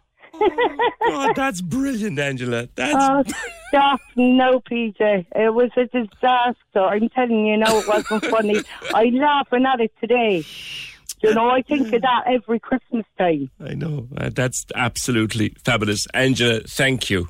Oh, that's given us a laugh. Actually, do you know what? Something you should try to see over the Christmas. Thanks, Angela. We've more of these. The lines are live. And we're ready to talk. Can we just talk? Call 0818 96 96 96. Text or WhatsApp 083 396 96 96. Email opinion@96fm.ie. The Opinion Line with PJ Coogan. On Cork's 96 FM. Getting loads of reminders about people who'll be working on Christmas Day. I'm like Santa. I'm making a list and checking it twice because I don't want to leave anybody out. So we'll get to them in a little while. Also getting fellas as well coming on about and women coming on about their Christmas disasters. Angela's is going to take some beating, as will Jan's. But that's classic. It really is class. There is a voice message in the system there, guys. I'll get to it in just a second. More calls on your Christmas disasters before 12, though, for sure. 0818 96 96 96 is the number. The text or WhatsApp is 083 396 96 96. And the email is opinion@96fm.ie. And by the way, over Christmas, we won't be here, obviously, finishing up on Friday until the new year. But the email, we'll be accessing that all the time over the holidays. If it's something you think we should be aware of. Right, let's get that. It's a traffic message in from our own Ken Parris. Hi guys, there has just been an accident at the end of the Blackpool bypass coming in from the Commons Road. It's just at the lights by Dino's. 2 cars involved. Guards haven't arrived yet. It's literally just happened. It's going to cause us some problems for a little while. It's going to affect traffic on the outside lane and just that filter lane as you turn right to go up to Popham's Road. Thanks for that, Ken. Accident near Dino's there out the Commons Road. There was also an accident outside the Maryborough House Hotel. I hope everybody's okay there. That was in the last while. Just take it handy on the roads in the run-up to Christmas. They're busy at the best of times, but they're even busier now. We got a message from Lebanon. I'll hold that one, lads. I'll do it in a minute. But first of all, before the news, I was telling you about something you might want to watch on the telly if you can find it. And that's the Royal Family Christmas special, which we think is called The New Sofa. It's the one where the turkey is frozen. Like I said, it's one of the most hilarious things I've ever watched on the telly. But something else, it's brand new, and it's going out this Wednesday, which is December the 21st. It is a dramatisation on Channel 4 of the Wagatha Christie libel trial. Remember, this was one of the big showbiz and celebrity stories of the year. It's a dramatisation of the court case between Colleen Rooney and Rebecca Vardy, and that took up pages and pages of paper and hours of discussion throughout the year, and the verdict came and all of that. But now it has been made into a television drama, the first episode of which will be on Channel 4 on Wednesday night. Now that's kind of not the main reason for talking about it. The main reason is it is produced by Una Carney, and you say to me, who is Una Carney? Well, I'm going to find out, because you're from Ballintemple, Una. Good morning. Good morning, PJ. How are you? I am from Ballintemple, but firstly, I need to say there's 2 Cork women involved in this production. Right. I'm the director, and the producer is Julie Ryan. Right. So 2 Cork women. Very good. Yeah. Absolutely. Yeah. So how do 2 Cork women end up being the producer and director of a TV drama involving Vardy and Rooney? Well, Julie, the producer, has been working with a UK company for a couple of years, and with her own company, MK1 Productions, making quite a few television shows. So they were working together anyway when sort of the trial happened, and Chalkboard TV were interested in sort of the potential of it. They had a meeting with Channel 4 about another project, and it came up, and next thing this was going. So it was Julie was working on it before me, and then when she was looking for a director, she approached me, and then I pitched internally to them, and then we pitched to Channel 4, and next thing we were all off to Hungary to shoot it. It happened very, very fast. To Hungary? It was great, yeah. Filmed in Hungary? Yeah, it was filmed in Budapest, and there was kind of the main reason for that was time. This trial, as you know, happened in May, and the commission happened in June. So often a commission takes several weeks and months to happen, and then you'd have maybe months or years of development. So everything was happening at a pace. So in the work that they did and sort of trying to source a courtroom, they did look at Ireland, of course, but there wasn't something available like straight away that we needed that would fit. So we had to go abroad for that reason. Okay. Now it's in 2 parts. Part 1 on Wednesday. When is the second part then? Yeah, the following night on Thursday, same time, 9:00. Excellent. Yeah. And they're 2-hour-long episodes? Yeah, that's it. How do you squash 7 days? I was just going to say, how do you squash 7 days of court and all of the surrounding melodrama, because there was plenty of it, into 2 hours of television? Well, lots of cups of coffee, lots of Zoom calls between 8-9 people. The writers, Chris Atkinson, Mike Foote, the 2 commissioners, Tom, Catherine, they're both producers, Julie, myself, Matt Henderson, the script editor, kind of on Zoom every day, working, giving feedback on the latest drafts. And, I suppose, like with any development process, you make decisions and that takes you in a certain direction, then you reverse them. It was just that we were having to do this quickly. But we did go down a few different avenues, and we kind of, we were drawn to some of the transcripts, which were maybe some of the funniest parts. But in the end, we kind of thought what's really important is that the audience understand the arguments of the two barristers, Sherburne and Tomlinson, and, you know, how they cross-examined the two women. So what we have is two episodes. One is Vardy's episode and the other is Rooney's, in the sense that Vardy's on the stand and then Rooney's on the stand. And there are a couple of other people who are on the stand briefly, including Wayne Rooney and an FA official. But really the two episodes are focused on the two women. Okay, so you're focused on the two main protagonists, and obviously being a docudrama and the necessity to report clearly and accurately on a court case. It'll be fascinating. Will you be using actual court transcripts? Yeah.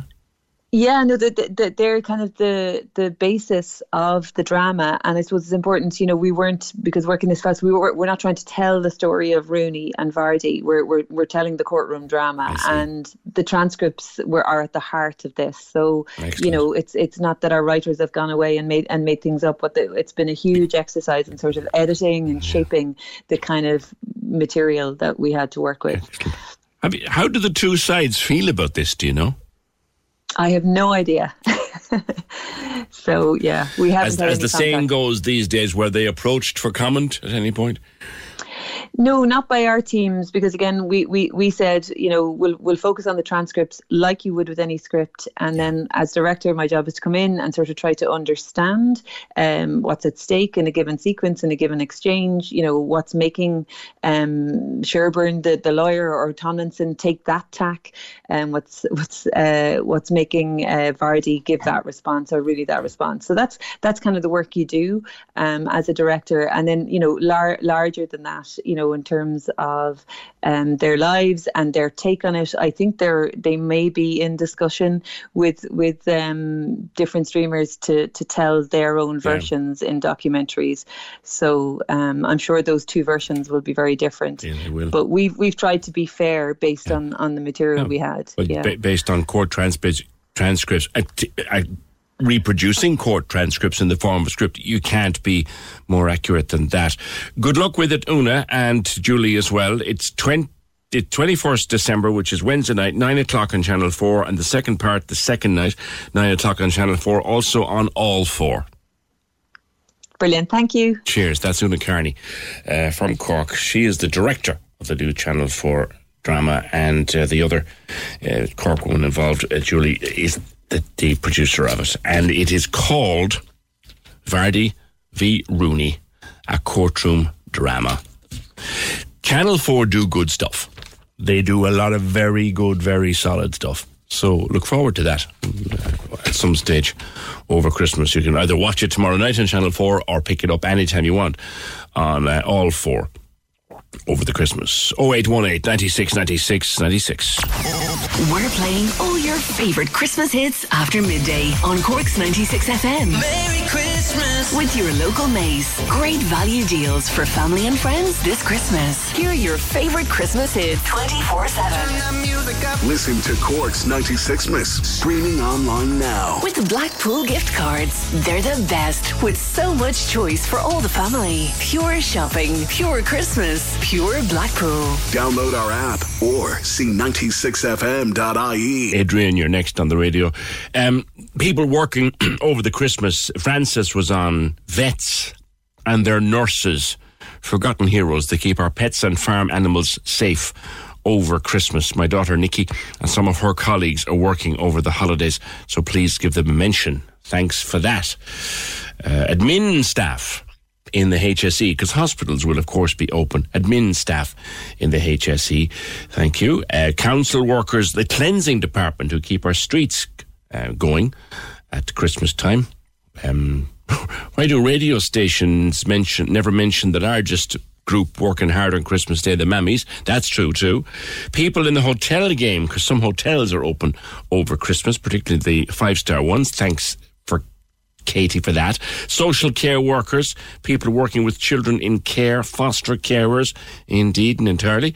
All the chefs in the hospitals, they'll be busy. Lots and lots of people coming in for whom Christmas Day will be a normal working day, even for the couple of hours. And like I said, I'm making a list and checking it twice. Right, Adrian, what happened? Morning. Morning, PJ. Merry Christmas. And to you, sir. What happened? Okay, so when I was 9 years old, my older brother, discovered a snooker table that my mom had got us for Christmas. Oh, God. Okay. We discovered it a couple of weeks early. Now, this wasn't our Santa present. This was a present from our mom. Yes. So he discovered it. He put it together. And for a couple of weeks before Christmas, we were playing snooker. But we got into an argument one day. How? Because if Mum was around the house, where were you? Oh, well, we used to get home just before Mum did from work. So we got home from school just before Mum. Right. And we had a spare room where he had set it up in. And it was a room that was rarely used. So it was set up there. You sneaky little devils. Yeah, what happened? Yeah. So we were playing snooker for a few weeks before Christmas, and then we got into a physical fight. We ended up snapping the table in half. So we put it back into the box, taped the box back together, and then on Christmas Day we had to act all surprised and shocked that the snooker table had broken. So on St. Stephen's Day, then my mum raged back into Toymaster, gave out stink to the lads, and ended up getting us a new snooker table. And it wasn't until about 30 years later that she actually discovered the truth. That's my Christmas disaster. When did you decide it was time to tell her, or did it come out by accident? It came out just one Christmas. We were just reminiscing. It only came out about 2 years ago. How did she react? She was shocked, absolutely shocked, and she gave out stink to us. She did. And the older you are, the more they give out? Yeah. And the harder it lands? Yeah. It's still very funny, though. That's brilliant. That's a great story. Adrian, thanks. Found the snooker table, which was a present from Mammy, not Santi.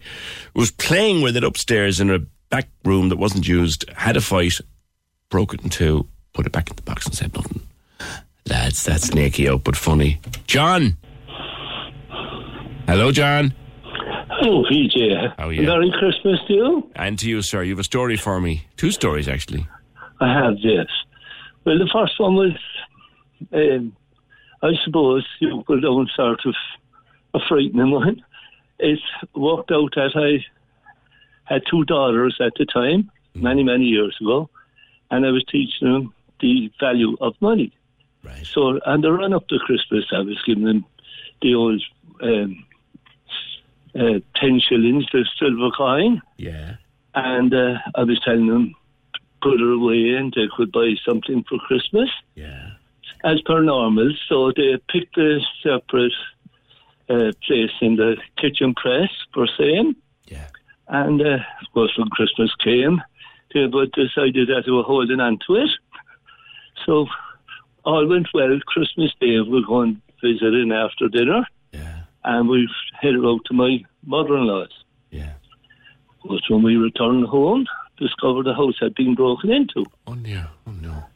They got through, I think it was the bathroom window, the small window in the bathroom, so naturally must have been maybe children. Yeah.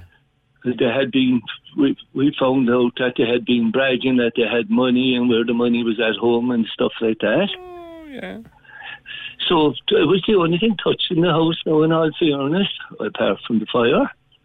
So what they were doing... The fire? The fire? Yeah.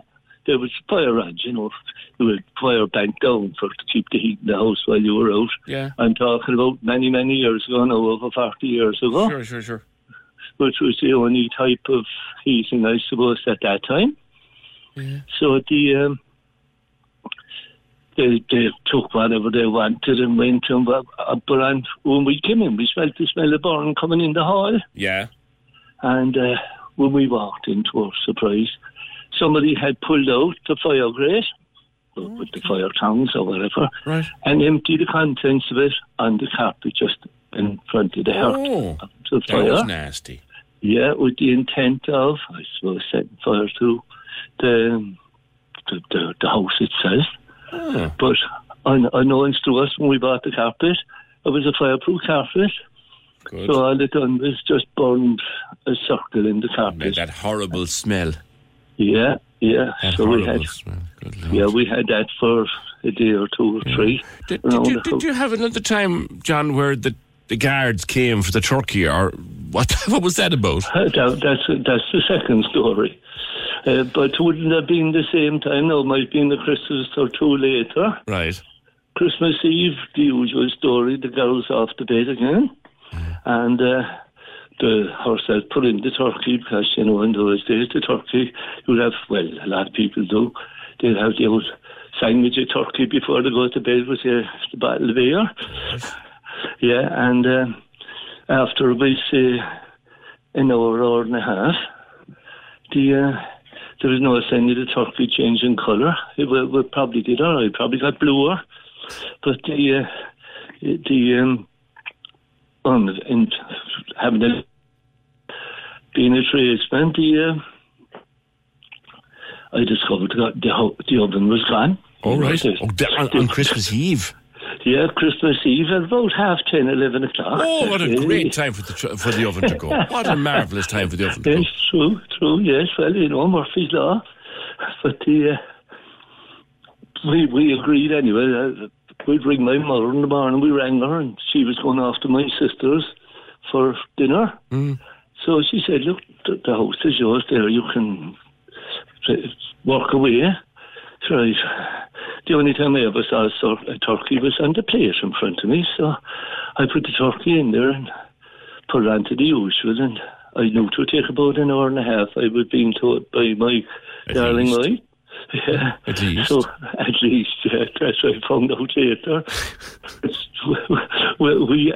I left it there, of course, doing a bit of nosing around for the hour and a half, and found the Christmas bottle and had a couple of glasses. As you do. Not too many, but... As you do, like. Yeah. So, after, I didn't know what regular way the oven at, but the thing is, it changed colour. So I took it out and doing it. The best place, but it was in the front seat of the car. So I'm driving home, and I'm just at the end of Curtin Street, and there's a guard standing out the road with a hand up. Oh no! I know. So I got out because the smell of alcohol melts away in the fresh air. So no, as I say, no, I wasn't drunk or anything. No, but there you are. There you are with a half-cooked turkey in the passenger seat. So I went out to him, and he says, he was asking the questions and I was answering. So I looked in the window and he says, come here. What are you doing with that? I said, I tell you what, no, Clara, I said, it's kind of homegrown and we're very fond of it. And we said, before we eat it, we take it for a spin. Oh, for goodness sake. So he stood and he looked at me, then he burst out laughing. and of course he went up and knocked on the door. And out comes 3 or 4 more of them. And they're all right on the backside laughing, looking into the car. So I was told, go on away home and enjoy your turkey. Sure, so at that stage, the turkey was only in the oven for an hour and a half. A good vet to get it flying again. Oh, that's a cracking story. That's a cracking story, John. You wouldn't get away with that today. And rightly so, I guess. After the couple of glasses, you'd have been in far more trouble than you were then. Thank you, John. Right, where am I going? Line 3, is it, lads? Martha. Hello, PJ. What happened to you? Well, what happened to us? I'm going way back now to about 1952 or 3, I'd say. I can't remember the exact year. I wasn't even around. We're way out in the country now, in the heart of the country, and we were getting a new cooker. Right. And we were the old Blarney range had done its bit, and we were getting a lovely posh new Rayburn. That was the thing to get at the time. A Rolls Royce of cookers, yes. It was then. And everything in those days came by train. Yeah. Right?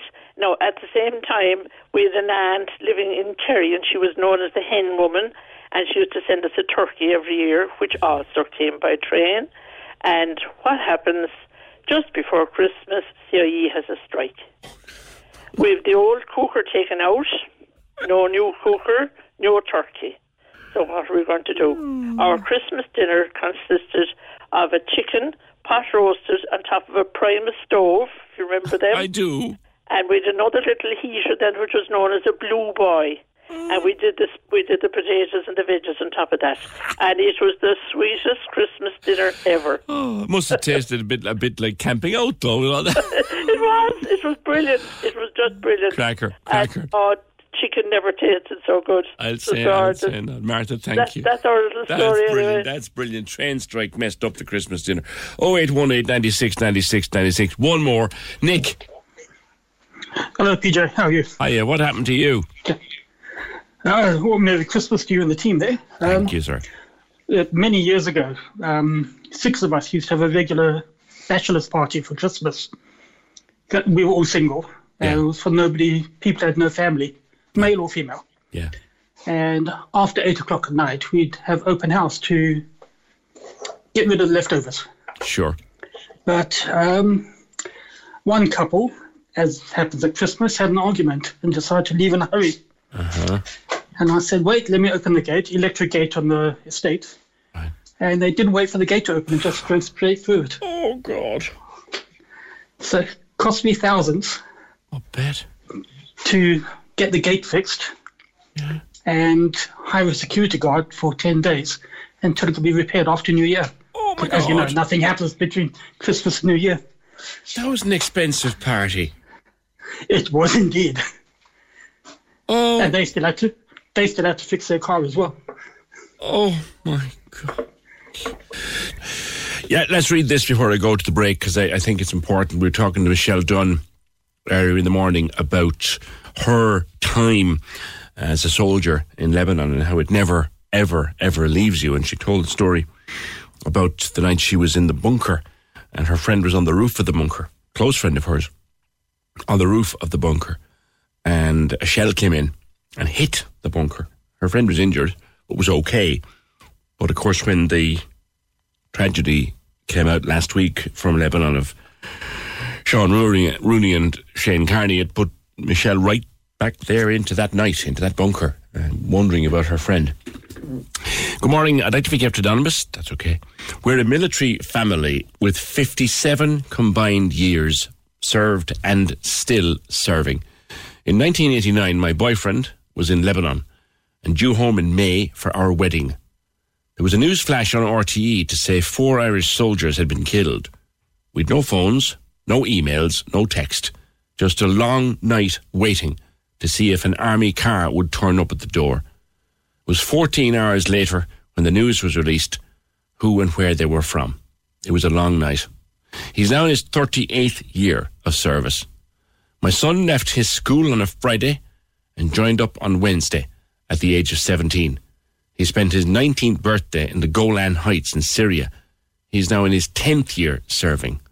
My other son served for 9 years, but had to leave over pay issues as he has a family to support. I'm very proud of all my men in green, and I'm a lucky woman that I still have them. For all those that have passed in recent years, they're never forgotten, as they're all family members, because that's what military life is. We're a family. Thank you for your compassion in the last few days. Well, thank you for your very kind words at the end of that message, and thank all of your military family for their impeccable service. Can we just talk? The Opinion Line with PJ Coogan. Text or WhatsApp now. 083 396 96 96. On Cork's 96 FM. No doubt we'll come back to your Christmas disasters, because there are many of them still coming in. 0818 96 96 96. First Christmas in Cork for a young man who's here from China. A student. And I think it's fair to say, Wei Wei, you have fallen in love with the place in your few months here. Good morning. Good morning.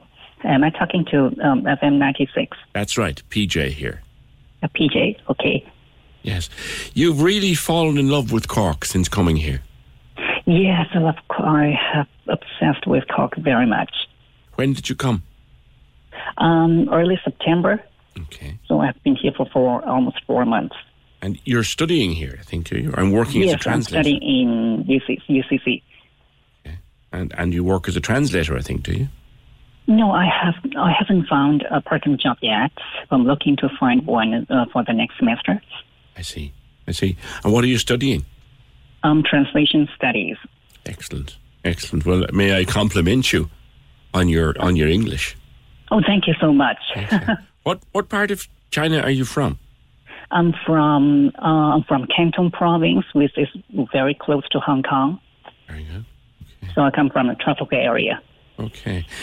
And obviously it's your first Christmas in Cork. What do you love about the place since you came here? What has attracted you to us? Well, I learned that Irish has the best education in Europe, almost as good as in UK, but with a more friendly price and living environment. Really? Which attract me a lot. Okay. Because we consider our cost of living very high here. Well, because my chosen is among other English-speaking countries, for example, UK, America, Canada.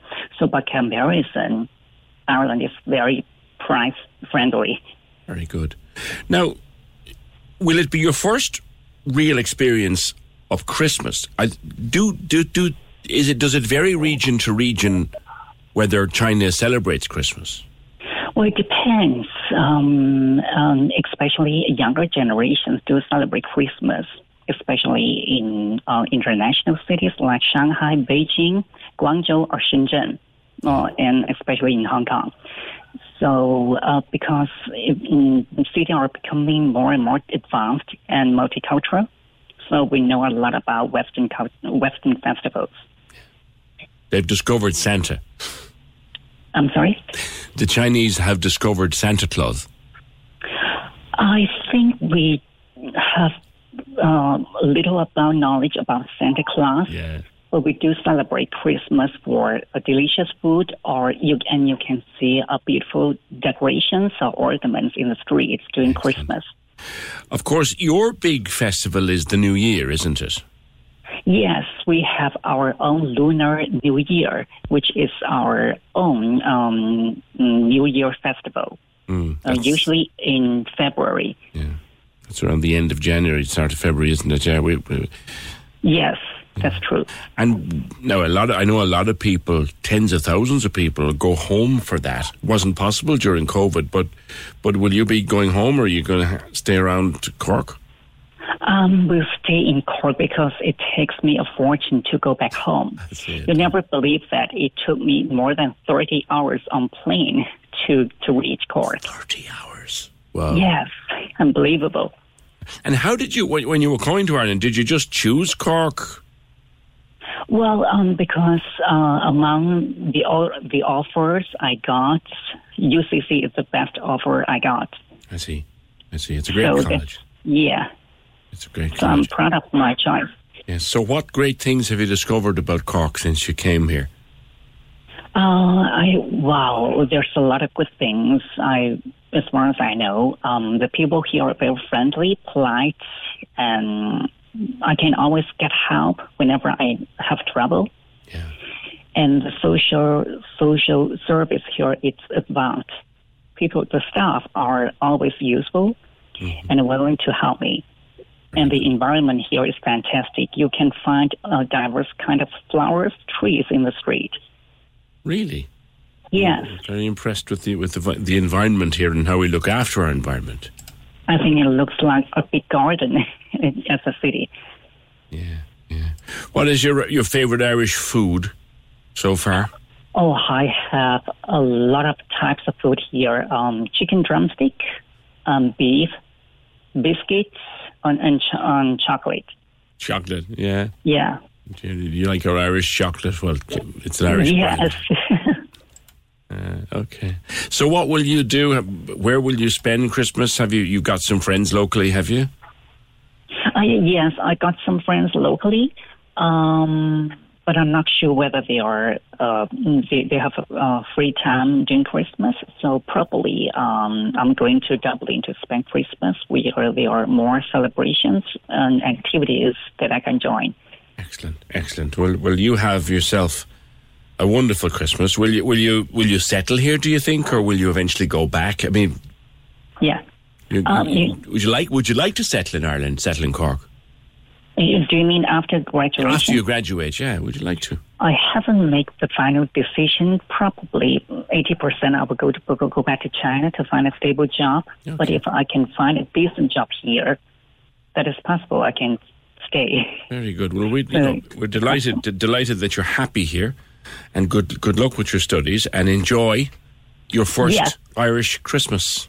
Oh, thank you so much. All right, thank you for talking to me.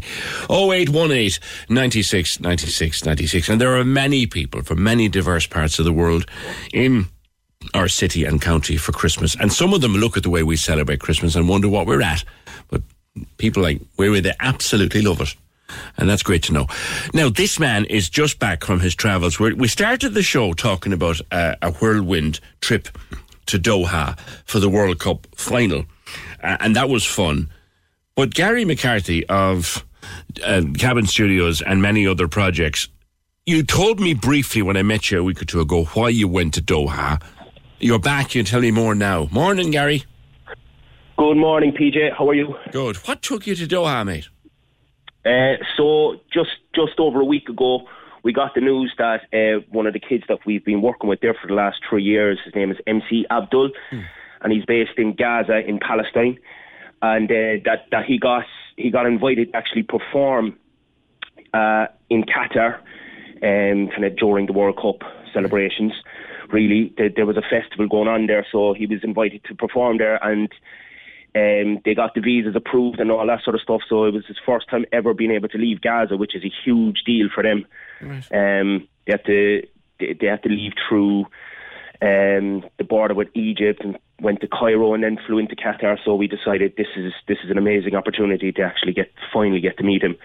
He's for people that don't know about him, you can look him up. Just MC Abdul. You look him up on Instagram or Facebook. You'll see what he's been doing. But he's 14 now and absolutely perfect English. If you spoke to him, you'd imagine you'd believe he was from the US the way he speaks, because since he was like 5 years of age, he's been studying English through rap music and through films.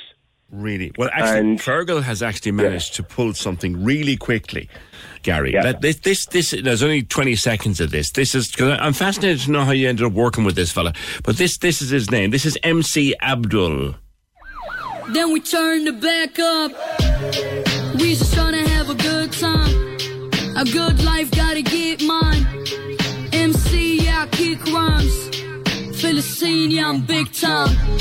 Can I live? Can I live? Can I live? Can I live? Yeah. Now, did you produce that? I didn't produce that one, but I produced other tracks that he has released. That's his newest track, Can I Live? And it just got released the other day. You can check it out on Spotify, fantastic. Everywhere. Gary, how does the Cabin Studio on the north side of Cork City end up working with a young lad in Gaza who's never left the place? How did that happen? It was August 2019. He sent me an email. Himself and his dad were looking for someone to kind of help them with like writing, with rapping, with recording and stuff like that. Just someone, I suppose, to act as a tutor. And they came across my website, August 2019. And then a couple of weeks later, we got on a video call with him. This was up in the Hut in the U Project, which is close to the Cabin. They'd be kind of a collaborator with the Cabin.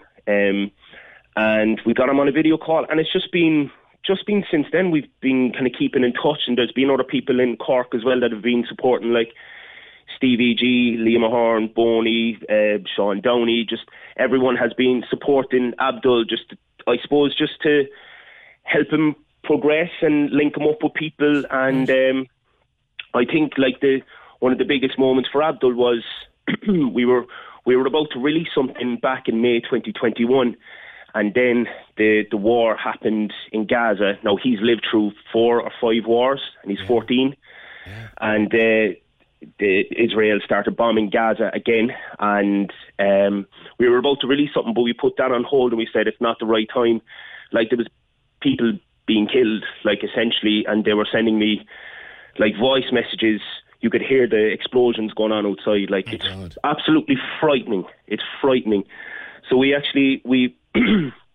put something together within the space of a day or two. I helped him record it. We had sent him over a microphone a few months before. they recorded it in his uncle's apartment, I think. There was no electricity. Some days they only get 4 hours to 8 hours electricity a day. They had no electricity, so they were just running off a laptop and a phone. And I was on a video call with them just to try and help them record a song. It's called Palestine. Yeah. And we put it out then the next day, and that was like May 2021, and it just went completely viral. Like Al Jazeera were onto him, DJ Khaled was sharing it. Like loads of people were noticing him, and I think he went from like a couple of thousand followers to like 300 and something thousand followers on Instagram. It's so then this performance at the World Cup must have been a very proud moment for you, Gary, to be over there with him. It was unbelievable. Like I suppose the most amazing part of it was just actually get to meet him, just to see him and him and his dad, and just to, because like we would have been linking up with him through Zoom calls, video calls all along. And, that's great. You kind of get a sense of the person, but you don't really get to know them. And, like, when we got to meet him in person, and I suppose just to see how funny and how naturally friendly and like, chatty he is with people. And, it's not just a show that he puts on the video call whenever we're on to him. It's legit. He's genuinely one of the hardest working people, the most driven and dedicated people I've ever come across. It's genuinely like inspirational, because they're in one of the toughest situations in the world, where their neighbourhood literally could get bombed at any time. Anytime. Gary, it's an extraordinary story of teaming up with this young lad. And can I just compliment you and everybody connected to the cabin for the incredible work you're doing with loads and loads of youngsters and older people, indeed, across the city and county. I wish you and the team and the crew and everybody connected have a wonderful Christmas. And I do plan to talk to this young man sometime in 2023. Brilliant. Thanks a million, PJ. Happy Christmas. And to you, Gary. Take care. Gary McCarthy from the Cabin Studios via Palestine to Doha. Wow. That's a great story.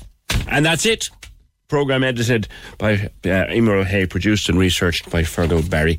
Our prizes today, this was a hard call. Our vouchers for Super Value going to Adrian with the snooker table story, John, who took his half-cooked turkey for a spin, and Jan, whose Christmas tree blew off the roof. We have more of these vouchers to give away between now and quitting time on Friday. But that's it for now. See you tomorrow, just after 9. We're playing all your favourite Christmas hits after midday on Cork's 96 FM. With your local Mace. Amazing value, sure to make you smile this Christmas. The secret to visibly firmer, summer-ready skin is here. Osea's #1 best-selling Undaria Algae Body Oil. Clinically proven to instantly improve skin elasticity and transform dull, dry skin to silky, soft, and unbelievably glowing. Rich yet never greasy, Undaria Algae Body Oil is formulated with sustainably sourced seaweed to help replenish the skin's moisture barrier, and 7 nourishing active botanical oils for results you can see and feel all over. The best part? Its signature scent. A blend of freshly squeezed grapefruit, cypress, and mango mandarin transports you to sun-kissed summer days. This all-natural scent is unforgettable.